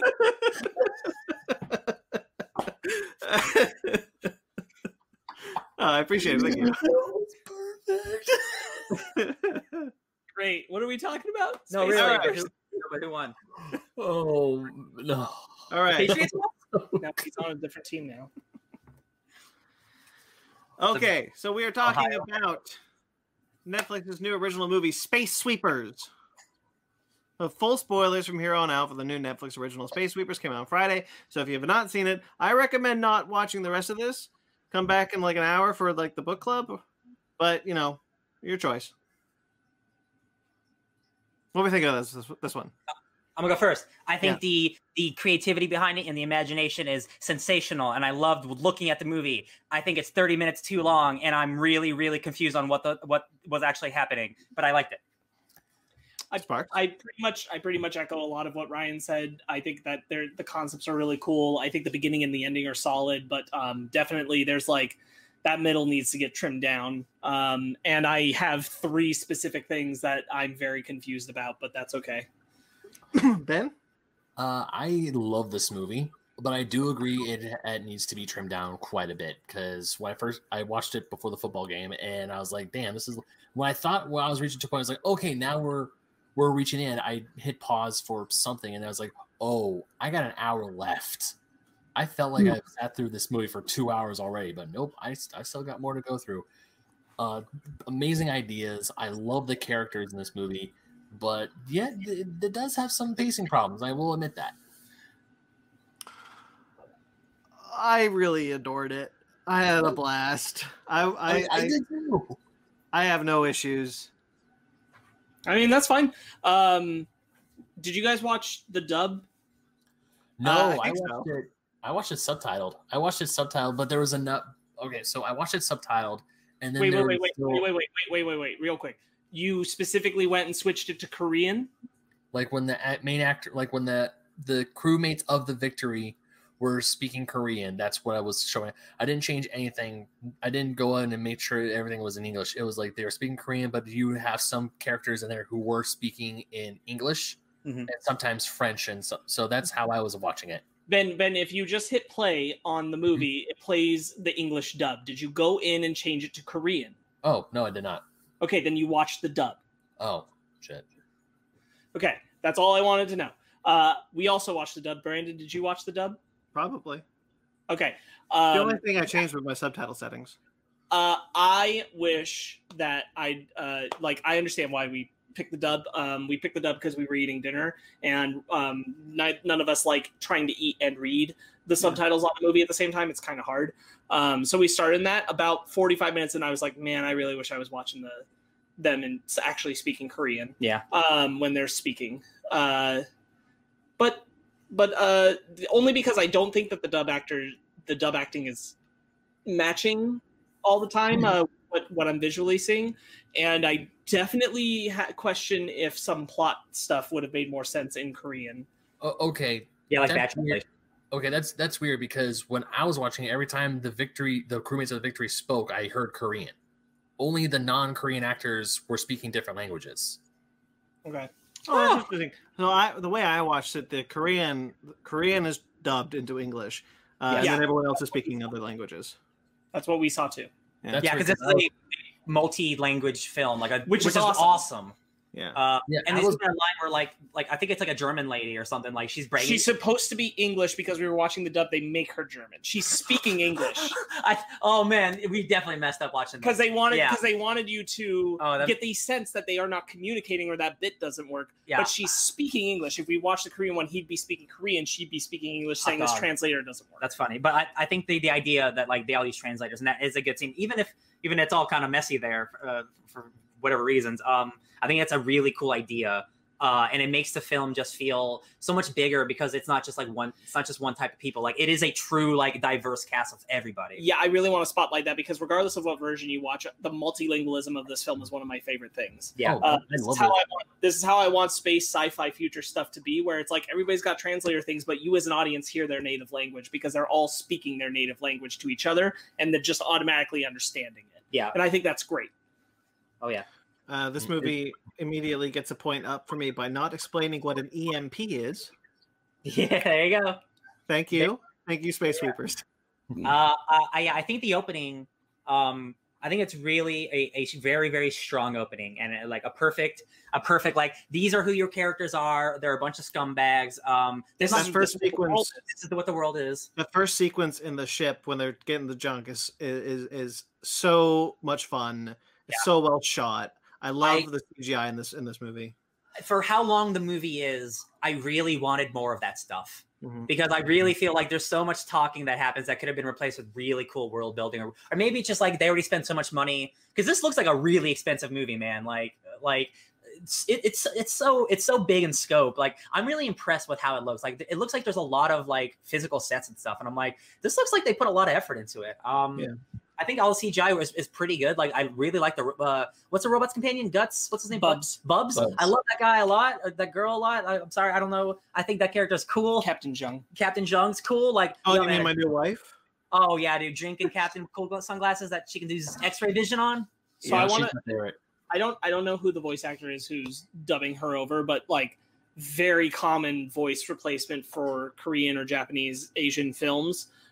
Because I'm like, I know this voice. This is that standard girl voice that I hear a lot in anime or this, and that's one of the reasons why I'm like, man, I really wish I wasn't watching the dub. Yeah.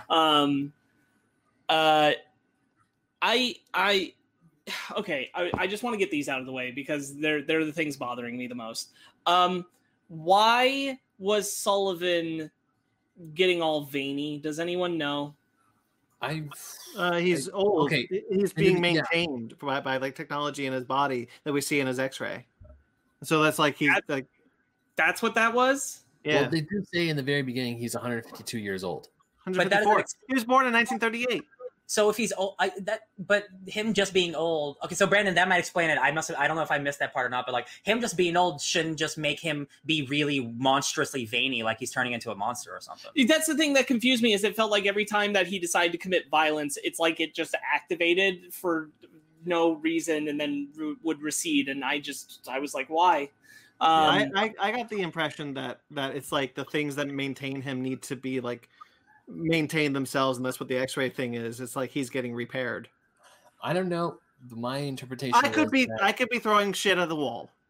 So my interpretation was that when he got angry or stressed, that's when the veins would pop up, and then he would make. I don't know. I mean, my interpretation was whenever he would get angry, or he would have to, or he was like put people in different like really like you have to choose. I don't know. I just like the angrier he got, the more veiny he got, and the more radical he got. But it wasn't always anger that did it, and like there just wasn't an explanation for why it was happening. And I'm like, okay. I mean, that's fine. I felt like I missed something in a movie that probably could have told me. Is all. Okay. The other thing, God, it's three things. What's the second one? I remember the third one, so I'll say it now. How come the nanobots that are in the big storm thing aren't affected by the hydrogen bomb, but if the girl had been near it, her nanobots would have been affected? But she doesn't have the indestructible nanobots. Oh, okay. They say there's two types of nanobots. There's the regular nanobots and the indestructible nanobots. They say that in the beginning of the movie. Yeah, that is true. It's stupid, but they say it. Yeah. I really like the central premise of them like finding this girl and then like discovering they all have hearts of gold. Like it's Guardians of the Galaxy in a way, but with trash men. Like I think that's. I got some major Outlaw Star vibes, and I praise Outlaw Star a lot because I think it's an underlooked anime from the same era that Cowboy Bebop came out in. And so I really like that trope of that crew and that Cowboy Bebop type thing. I liked all the crew. What was I actually going to say though? Oh, the ending when they did the fake out that the girl wasn't actually on the ship. I was like, oh shit! Like I had a moment. The beginning and end I have no problems with at all. Yeah, I thought that was really great. What was the goal of finding his daughter? He just to put her on Earth and make trees grow.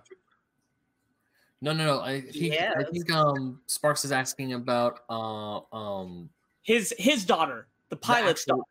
The pilot's daughter. Oh, the pilot's daughter. Closure. I was guessing it was like I don't know. That was not clear. That bothered me throughout the film because I'm like, and again, like I wonder if it's a dub problem. But for me, I was just like, why? I feel like they're talking about her like he's gonna find her and she's alive, and I'm like, she's been in space, like she's orbiting the Earth. She's dead. Why are we willing to sacrifice so much to find the body of your daughter? Like I get it, she's daughter, but she's dead. Like at a certain point, I feel like we're sacrificing too much, especially the beat where he is gonna initially take the money to go find her body, but it's like, yeah, but that other like alive girl who is a real person now, just got taken, and I'm like, why are we working so hard to find a dead body? Part of me wants to say I would say Brandon, like for Brandon's thing, he wants closure, and also he wants to maybe give her something of a proper burial instead of just floating in space aimlessly amongst the debris. I mean, I don't know. You're absolutely right. So tell us that then. So that motivation was unclear, and also that motivation in the context of the things he does in the film doesn't work for me. No, I mean, I know I just defended the movie, but I do agree because even as I was watching it, I just thought, okay, this guy just really wants to find his daughter, but then I was like, but wait, she's gone, she's dead, she's floating in space in a vacuum. There's no way she's alive, unless there's like nanobots that could put her alive. I don't know, but. You're right. It is a little unclear. It is a little like, why are you trying so hard to find her? I did wonder while I was watching the movie, I did wonder that it does feel like this like extraction thing was like, if you find her quick enough, we can bring her back, you know, like sort of thing. Yeah. So like they're racing against time for it.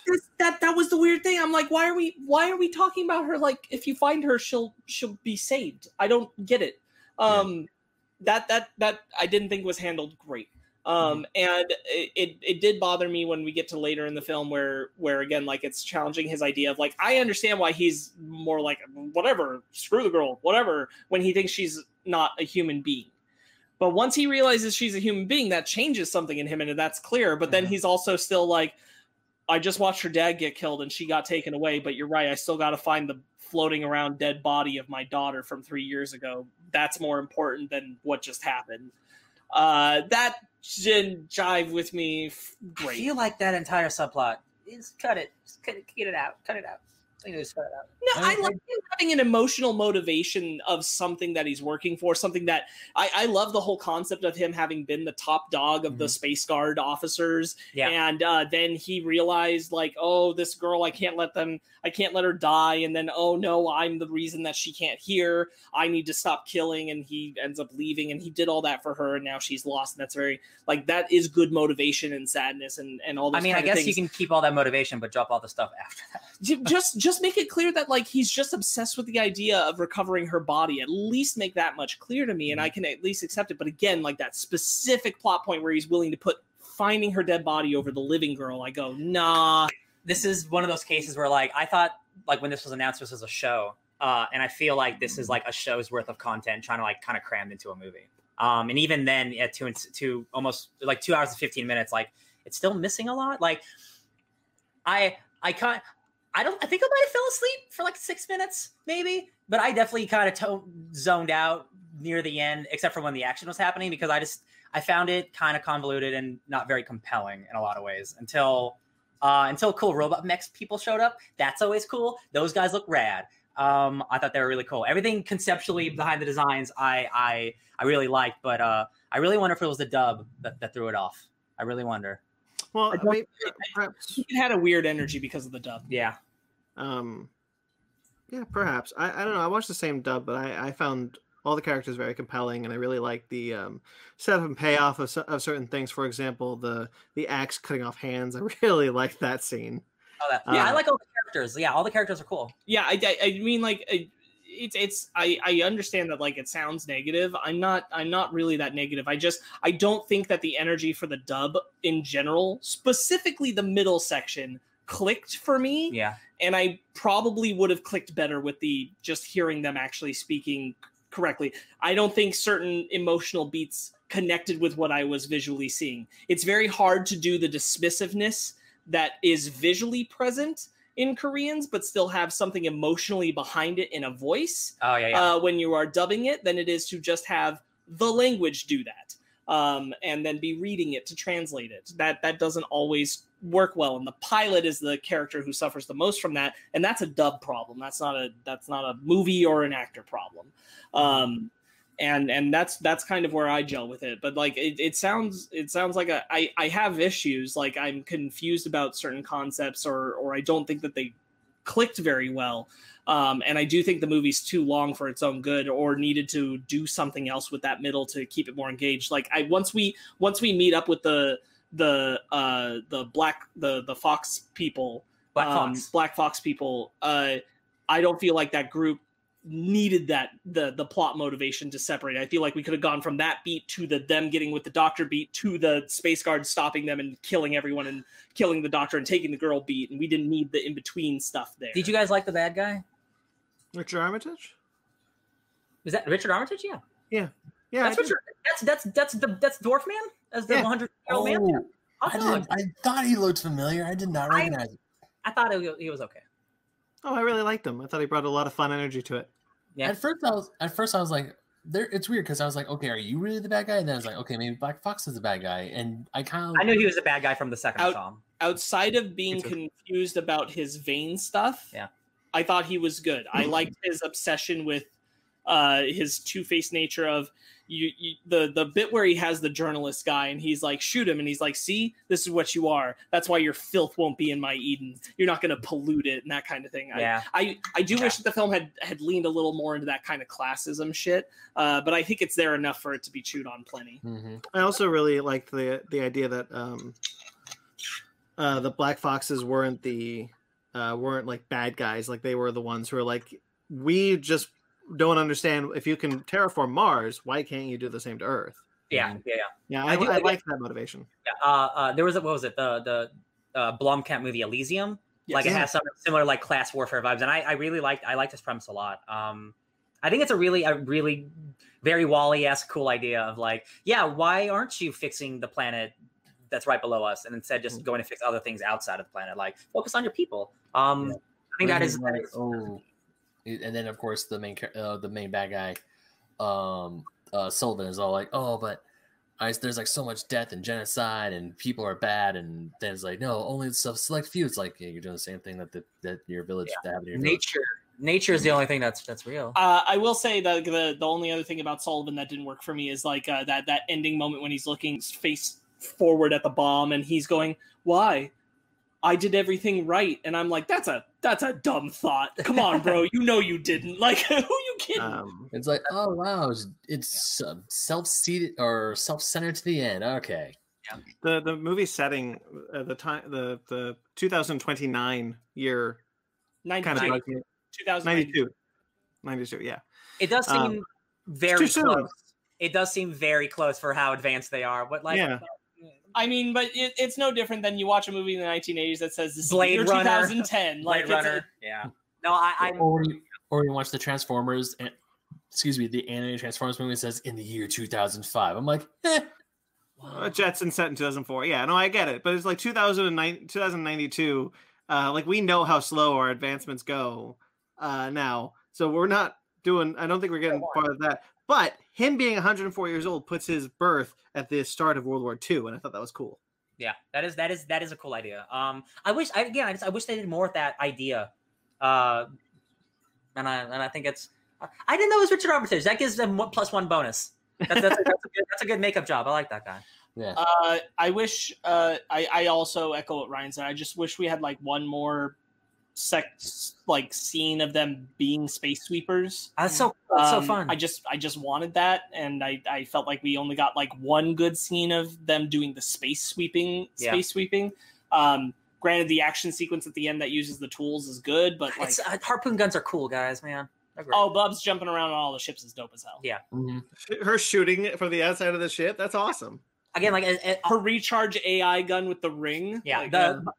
This is one of those cases where I do have problems with the plot and stuff, but like just overall, like the conception of it is so big and bold, and it's like these people really tried to do something wild, and it's like there's a bunch of scrapyard people in the future dealing with like this droid kid. Like it's a cool idea. I am a sucker for a badass captain lady with a big gun. Let me tell you. So that moment was awesome. I'm also a sucker for like pushing buttons in an action sequence, or like pushing levers in an action sequence. You see it a lot in car chase sequences when they're about to drift. You see like push on the brakes, it's like that thing. And so you see them like pushing down levers and pushing things. I'm like, hell yeah, give me those. Yeah.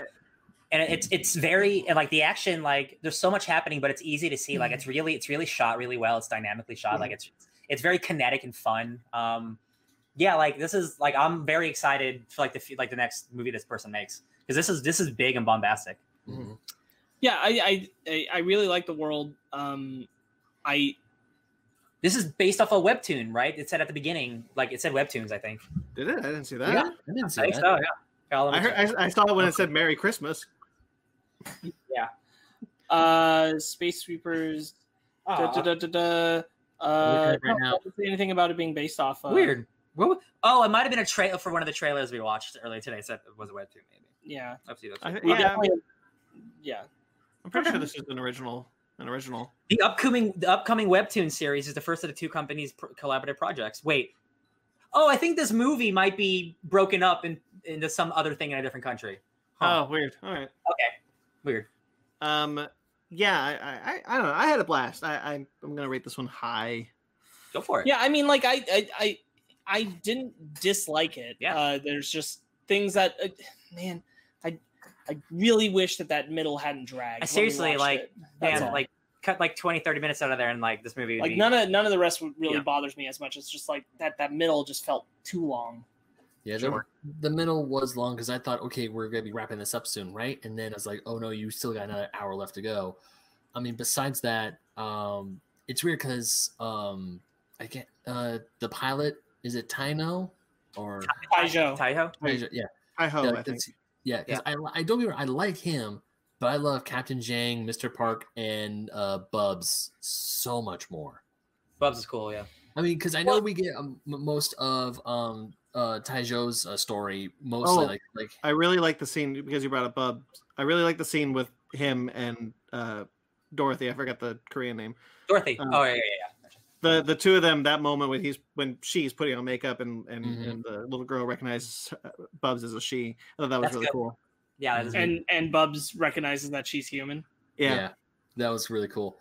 Also, although one thing that kind of threw me off is like when you see Bubs in her skin graft, but she still has like the manly voice. But also you see Porky. I'm like, where were you in the whole movie? Because I never saw. I don't know. That wasn't the waiter in the very beginning, was it? No, that wasn't the waiter.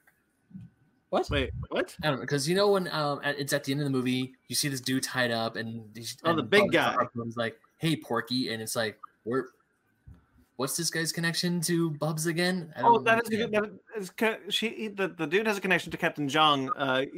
You're correct that I also don't know what that connection was meant to be. If we saw him in the beginning of the movie or not, I don't think we did. I don't think so either. It could just be literally a character we don't know, and it's just like, hey, Bub, like, look what I look like now, or something. Yeah, it could be. Yeah. I mean, I love it when Bubs got her skin grafts, and I thought that was cool. And wasn't that like part of Bub's story about like he had everything taken from him? That's how he ended up with the crew. So like he'd lost all that. That was the person who stole the money, because he gets all up with the harpoon when he's now in the skin graft, and he says, "Remember me? You took all my stuff." Oh yeah. You're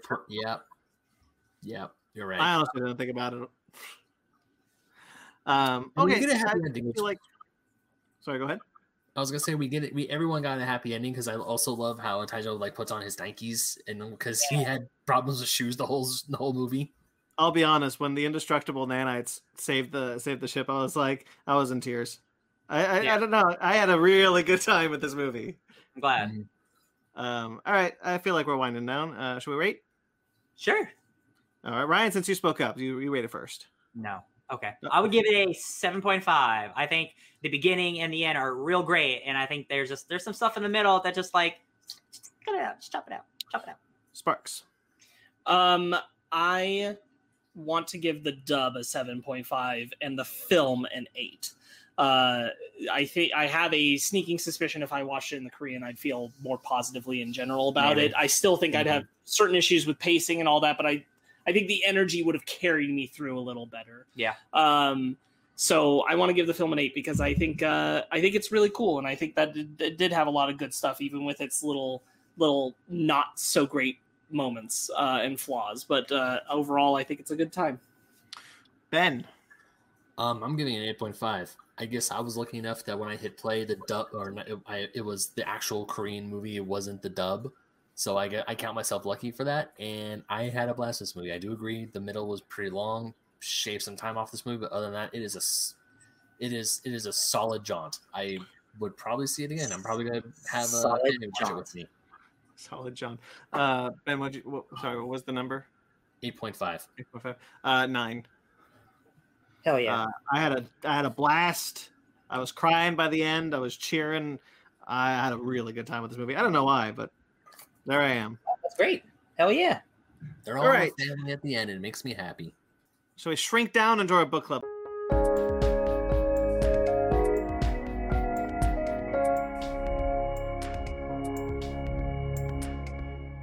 Gonna do something for the opening of the podcast, but like have a little version of me, but I didn't have enough time because I'm real lazy. Hey guys, we're gonna do the book club now. Go ahead. Welcome. I chose the relaunch of the Ant-Man book. The Ant-Man hadn't had a book in a while, and then the movie was coming out the next year. So Nick Spencer came out with a new Ant-Man book. It's a 5-issue miniseries that unfortunately got relaunched immediately after because Secret Wars was happening. But it did get another series with the Astonishing Ant-Man, so it did continue after the world was destroyed. With Nick Spencer, right? With Nick Spencer, same team. Yeah. So yeah, this is just like I wanted to read some more Scott Lang.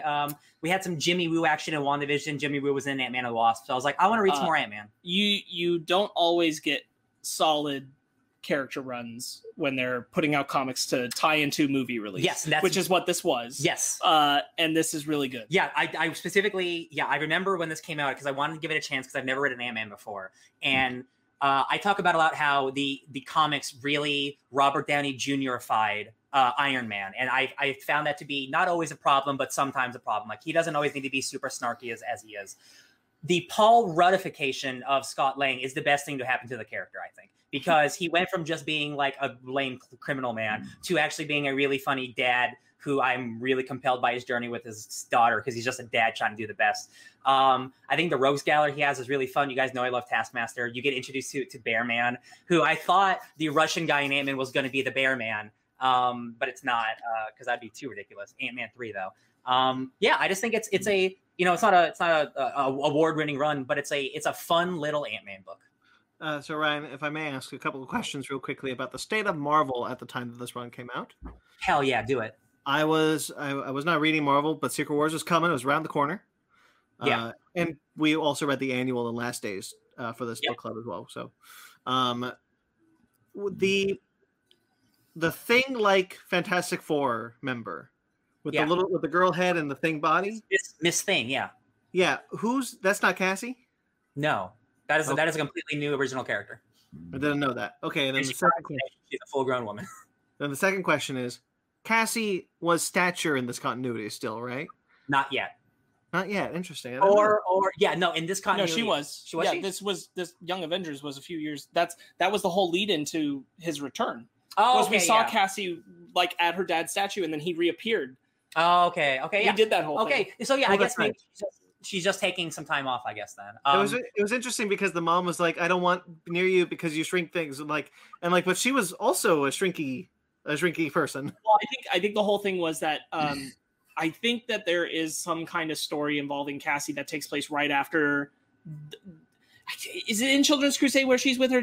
She's at her dad's statue, right? And he comes back, and she's like, "Oh my God, you're back, Dad." Okay, so there's some kind of story there that I think happens where Cassie, her life gets so nearly threatened that Peggy's like, "No more superheroing," and Scott Lang now stepping in as Ant-Man again is like, "Seriously, no more superheroing." I think so, and she decides to listen to them because the Young Avengers essentially disband for a while at that moment. Yes, that's the reason why. It has been. Yeah, this came out in 2015, so it's been some time since that era. This was the era back when Captain America was like Sam Wilson, and we had Lady Thor. Because they talk about that in the annual. They talk about like Captain America's white here, and Thor's a man. Like, I like things when they used to be normal. I'm oh, you're a comic book fan, all right, you jerk. Okay. What do you guys think about this one? I really enjoyed this. Cool. I had a really good time. No, this was the first time I actually read any Ant-Man comic, and while I was reading this, I kind of really feel for Scott Lang because he's just because reading in the trade, he was just trying to make ends meet as a dad.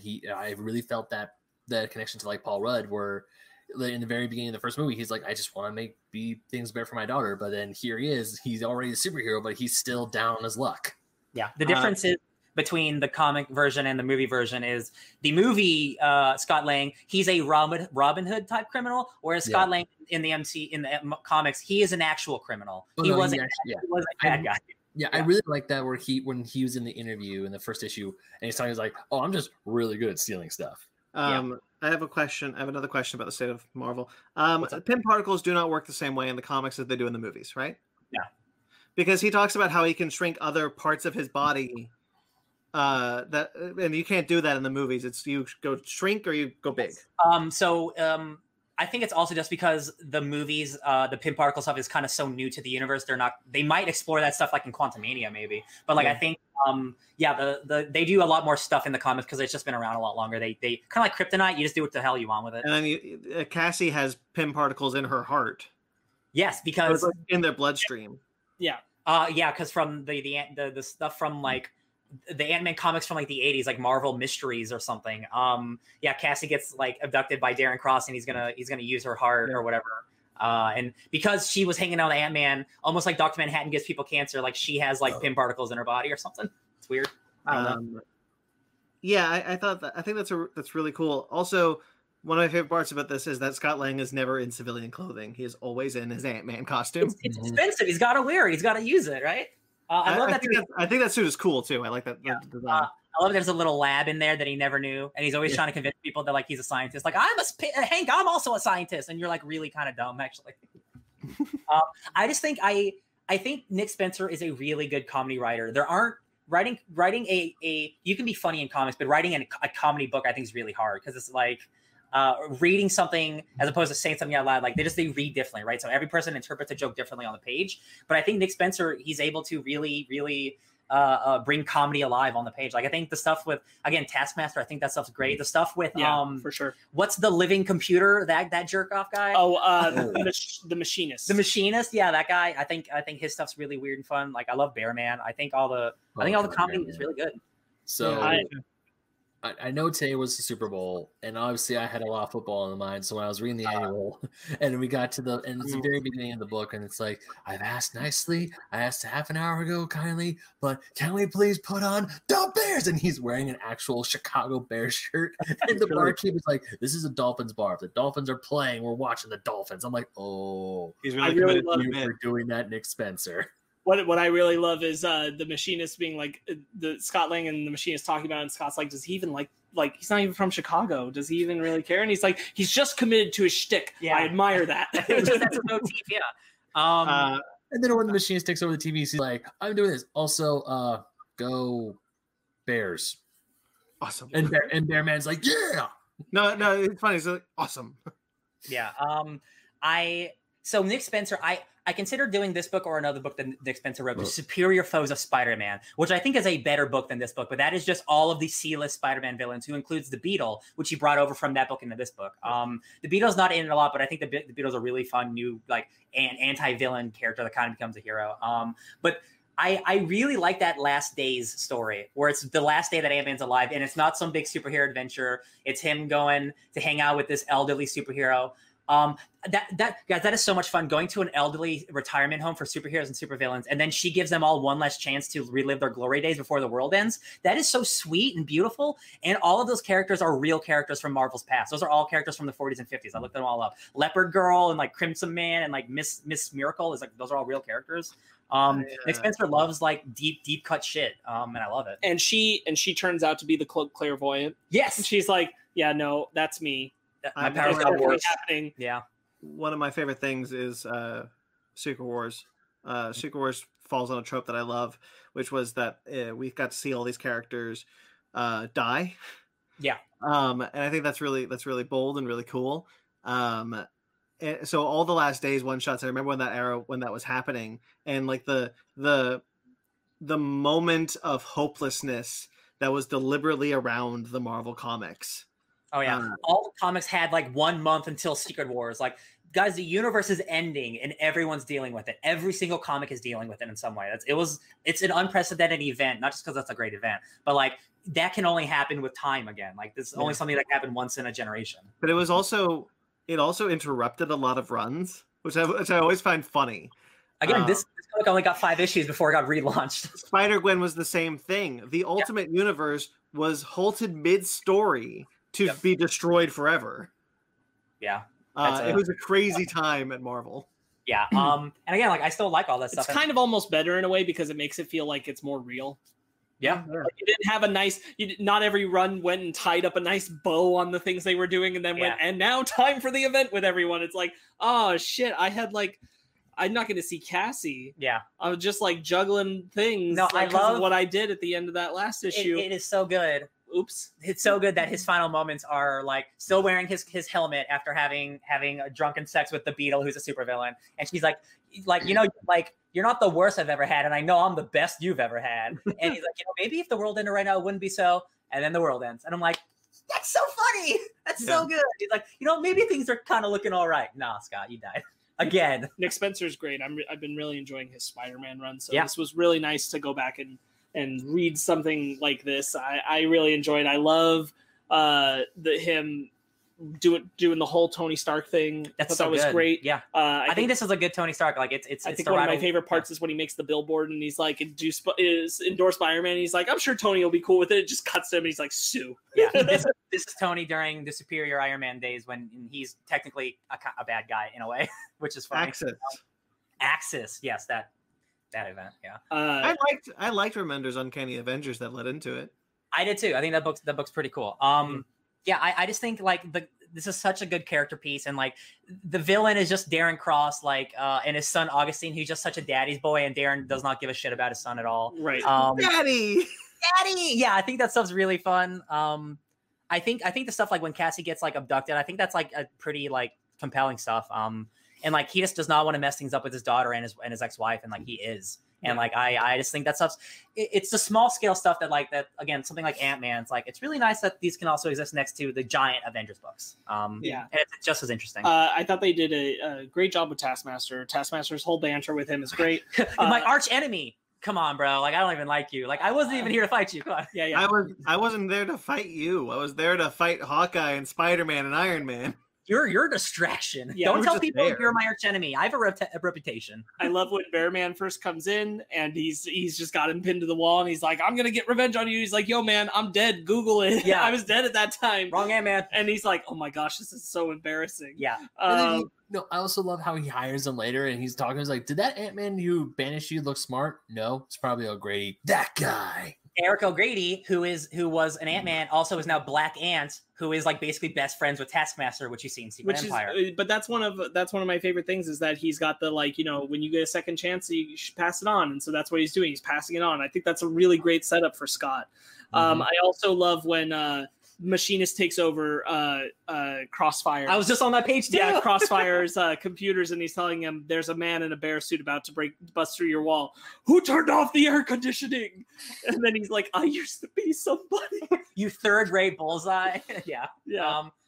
I have a soft spot for obscure characters. So anytime someone like Crossfire shows up, and I'm like, I've read like one comic of this guy. Thank you for just like being a dumb dude who shows up. I love it. And I think they do a great job with the emotional story of him, like thinking back on the times he's missed with Cassie and stuff like that while he's destroying the white cells in her body. Yeah. And then having to make the choice, like maybe it is best for me to not be around. And for somebody who is just like a regular dude in like an Ant-Man suit, like he has like a really sordid history with like the Avengers and dying and stuff like that. And I think it does a good job of telling you his past history, like in fun, like, oh, this happened in Avengers, blah blah blah. Like it gives you just enough information so you're not confused. Eggman is a dumbass villain, and he did make some AI Avengers. There's a great. There's a lot of parallels between this book and Ant-Man and the Wasp, the movie. The security store that he sets up. Yeah. And then Eggman is an Ant-Man and the Wasp. Yeah, for a brief second. Yeah. That AI Avengers scene.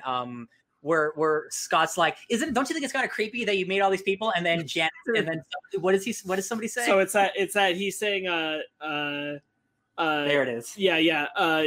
So Hank's like, I was dealing with a lot of insecurity issues, especially in social situations with the other Avengers. So I thought he's like, practice on them like a blow-up doll. And he's like, when you say like that, it sounds creepy. And then you have Carol like, that Hank Pym sure is a dreamboat. And then he's like, okay, it is creepy. Yeah, that's a good comedy. Then the Ant-Man is such a fun character. And when Giant Man walks in, when Hank Pym's Giant Man walks in, he's like, I need that helmet back. And he's like, dude, man. Oh, and we are introduced to the most recent new Ant-Man who only has shown up in a various couple things. His name's Raz, I believe. Yeah. But he's like a tech genius, and he's shown up in the War of the Realms Giant Man series that they had. So he's shown up in various things, but I hope he shows up again because like I love new characters getting Ant-Man suits. I think it's fun. I also love the conversation Hank Pym had. So go ahead. No, go ahead. I was just saying Hank Pym is merged with Ultron right now. Yeah.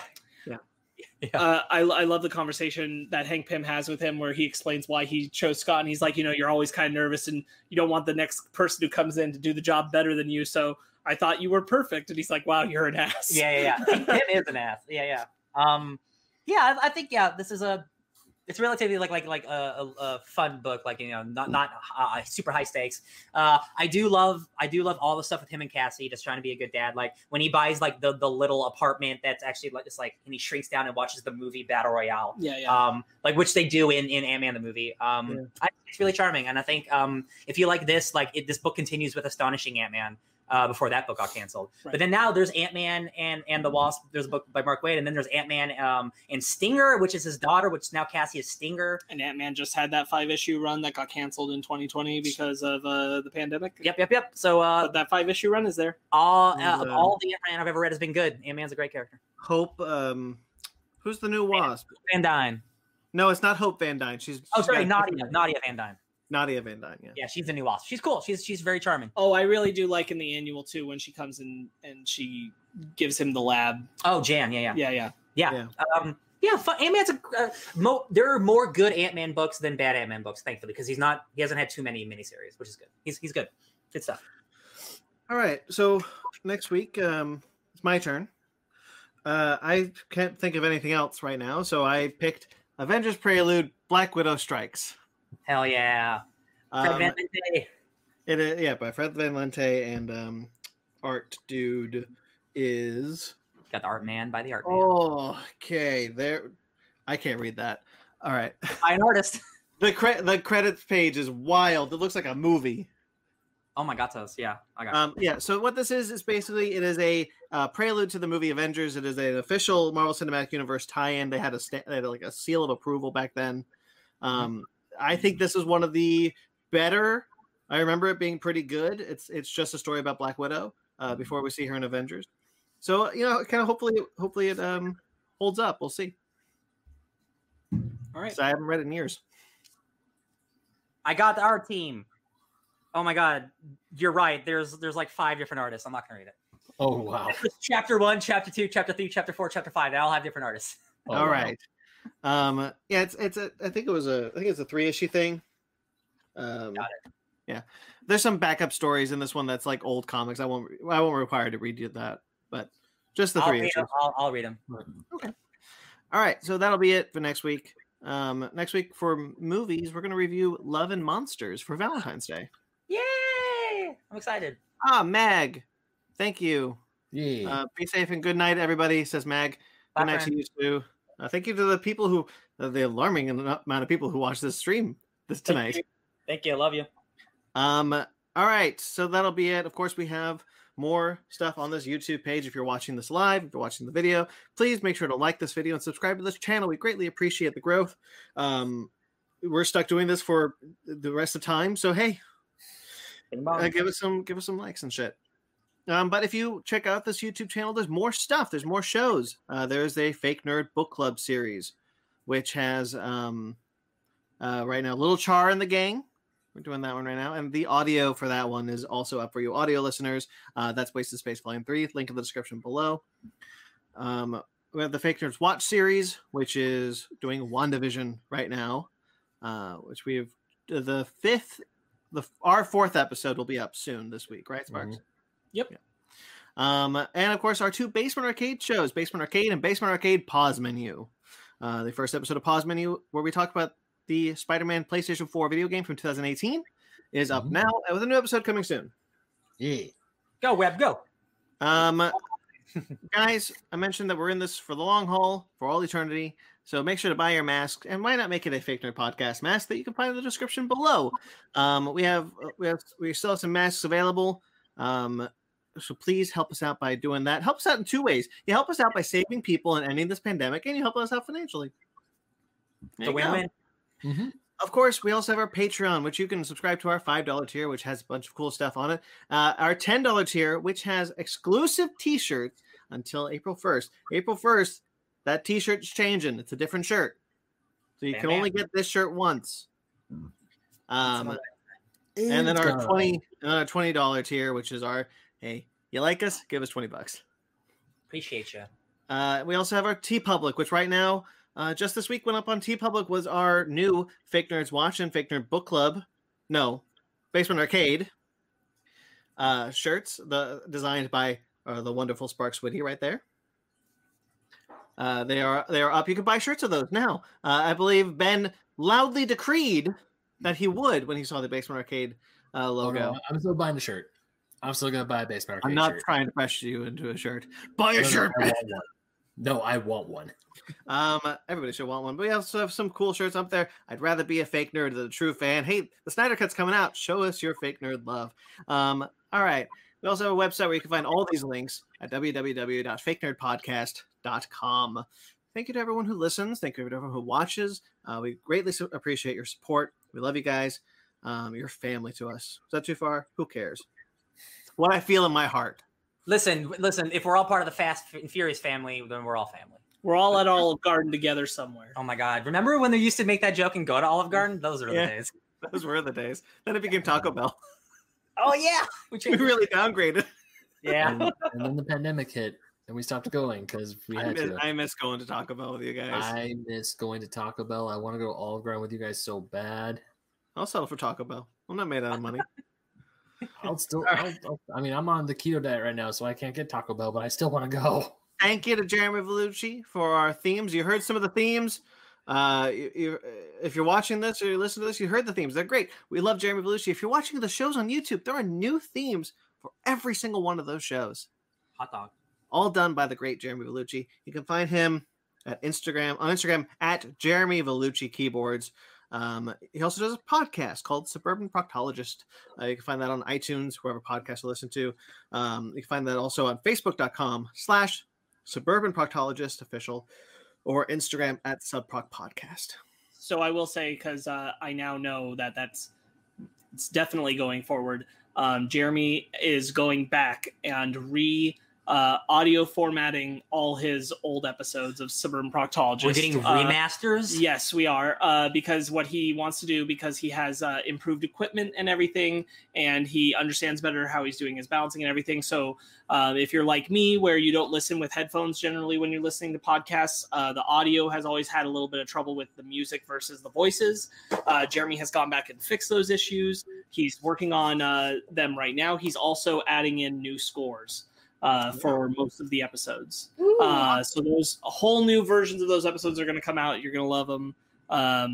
Something to look forward to. Subproc, the Legendary Edition. Yeah. There you go. And of course, thank you to Mike Patola. Mike is a wonderful, wonderful human being. I love collaborating with people like Jeremy and Mike because they're great and they give us some great art to peddle off on the show as our own. Hell yeah. So thank you, Mike, for everything you've done for us, for your Fake Nerds trivia challenges. That's not what it's called. It's the Mike Patola Possible Movie Trivia Challenges. For those things and for logos, maybe some shirts. Who knows? Man, I can't wait for the next Possible Movie Trivia Challenge. It's going to be gorgeous. But you can find him at Mike Matola.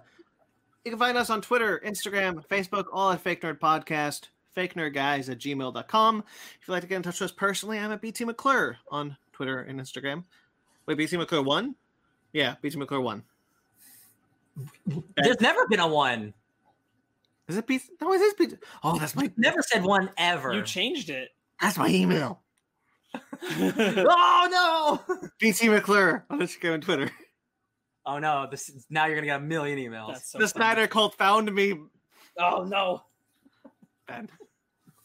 You can find me always double checking to make sure if there are numbers in my screen name at BenMaga27 on Instagram and Twitter. And also, guys, I still write for oldschoolgamermagazine.com. For some reason, the website's being really wonky and I won't let me upload new stuff, which kind of hurts my heart because I got some new stuff that I really like. I want to share with you guys, but can't because website problems. But eventually, new stuff will be up on the website. What? Harsh way to find out you've been fired. I'm not fired. I'm just giving you shit. Yeah, there's still a lot of old, great articles on Old School Gamer Magazine. A bunch of my stuff, a bunch of everyone else's. So if you like old school video games, go there, read some of my stuff, please. All right, Sparks. You can find me eagerly anticipating the birth of my nephew at Sparks Witty on Instagram and Twitter, SPARKZ Witty. It's coming soon. They predict this week, so wow. I'm gonna know another person with a baby. Yeah. All right, Ryan. You can find me having a baby soon at DJ Tony Snark. That's a wild way to find out you've been in a relationship for so long. Everything's a secret. All right. Subscribe to us on iTunes, Stitcher, Google Play, TuneIn, Spotify, iHeartRadio, Amazon Music and Podcasts. Rate and review wherever you get us. We greatly appreciate it. Until next time, guys, stay fake.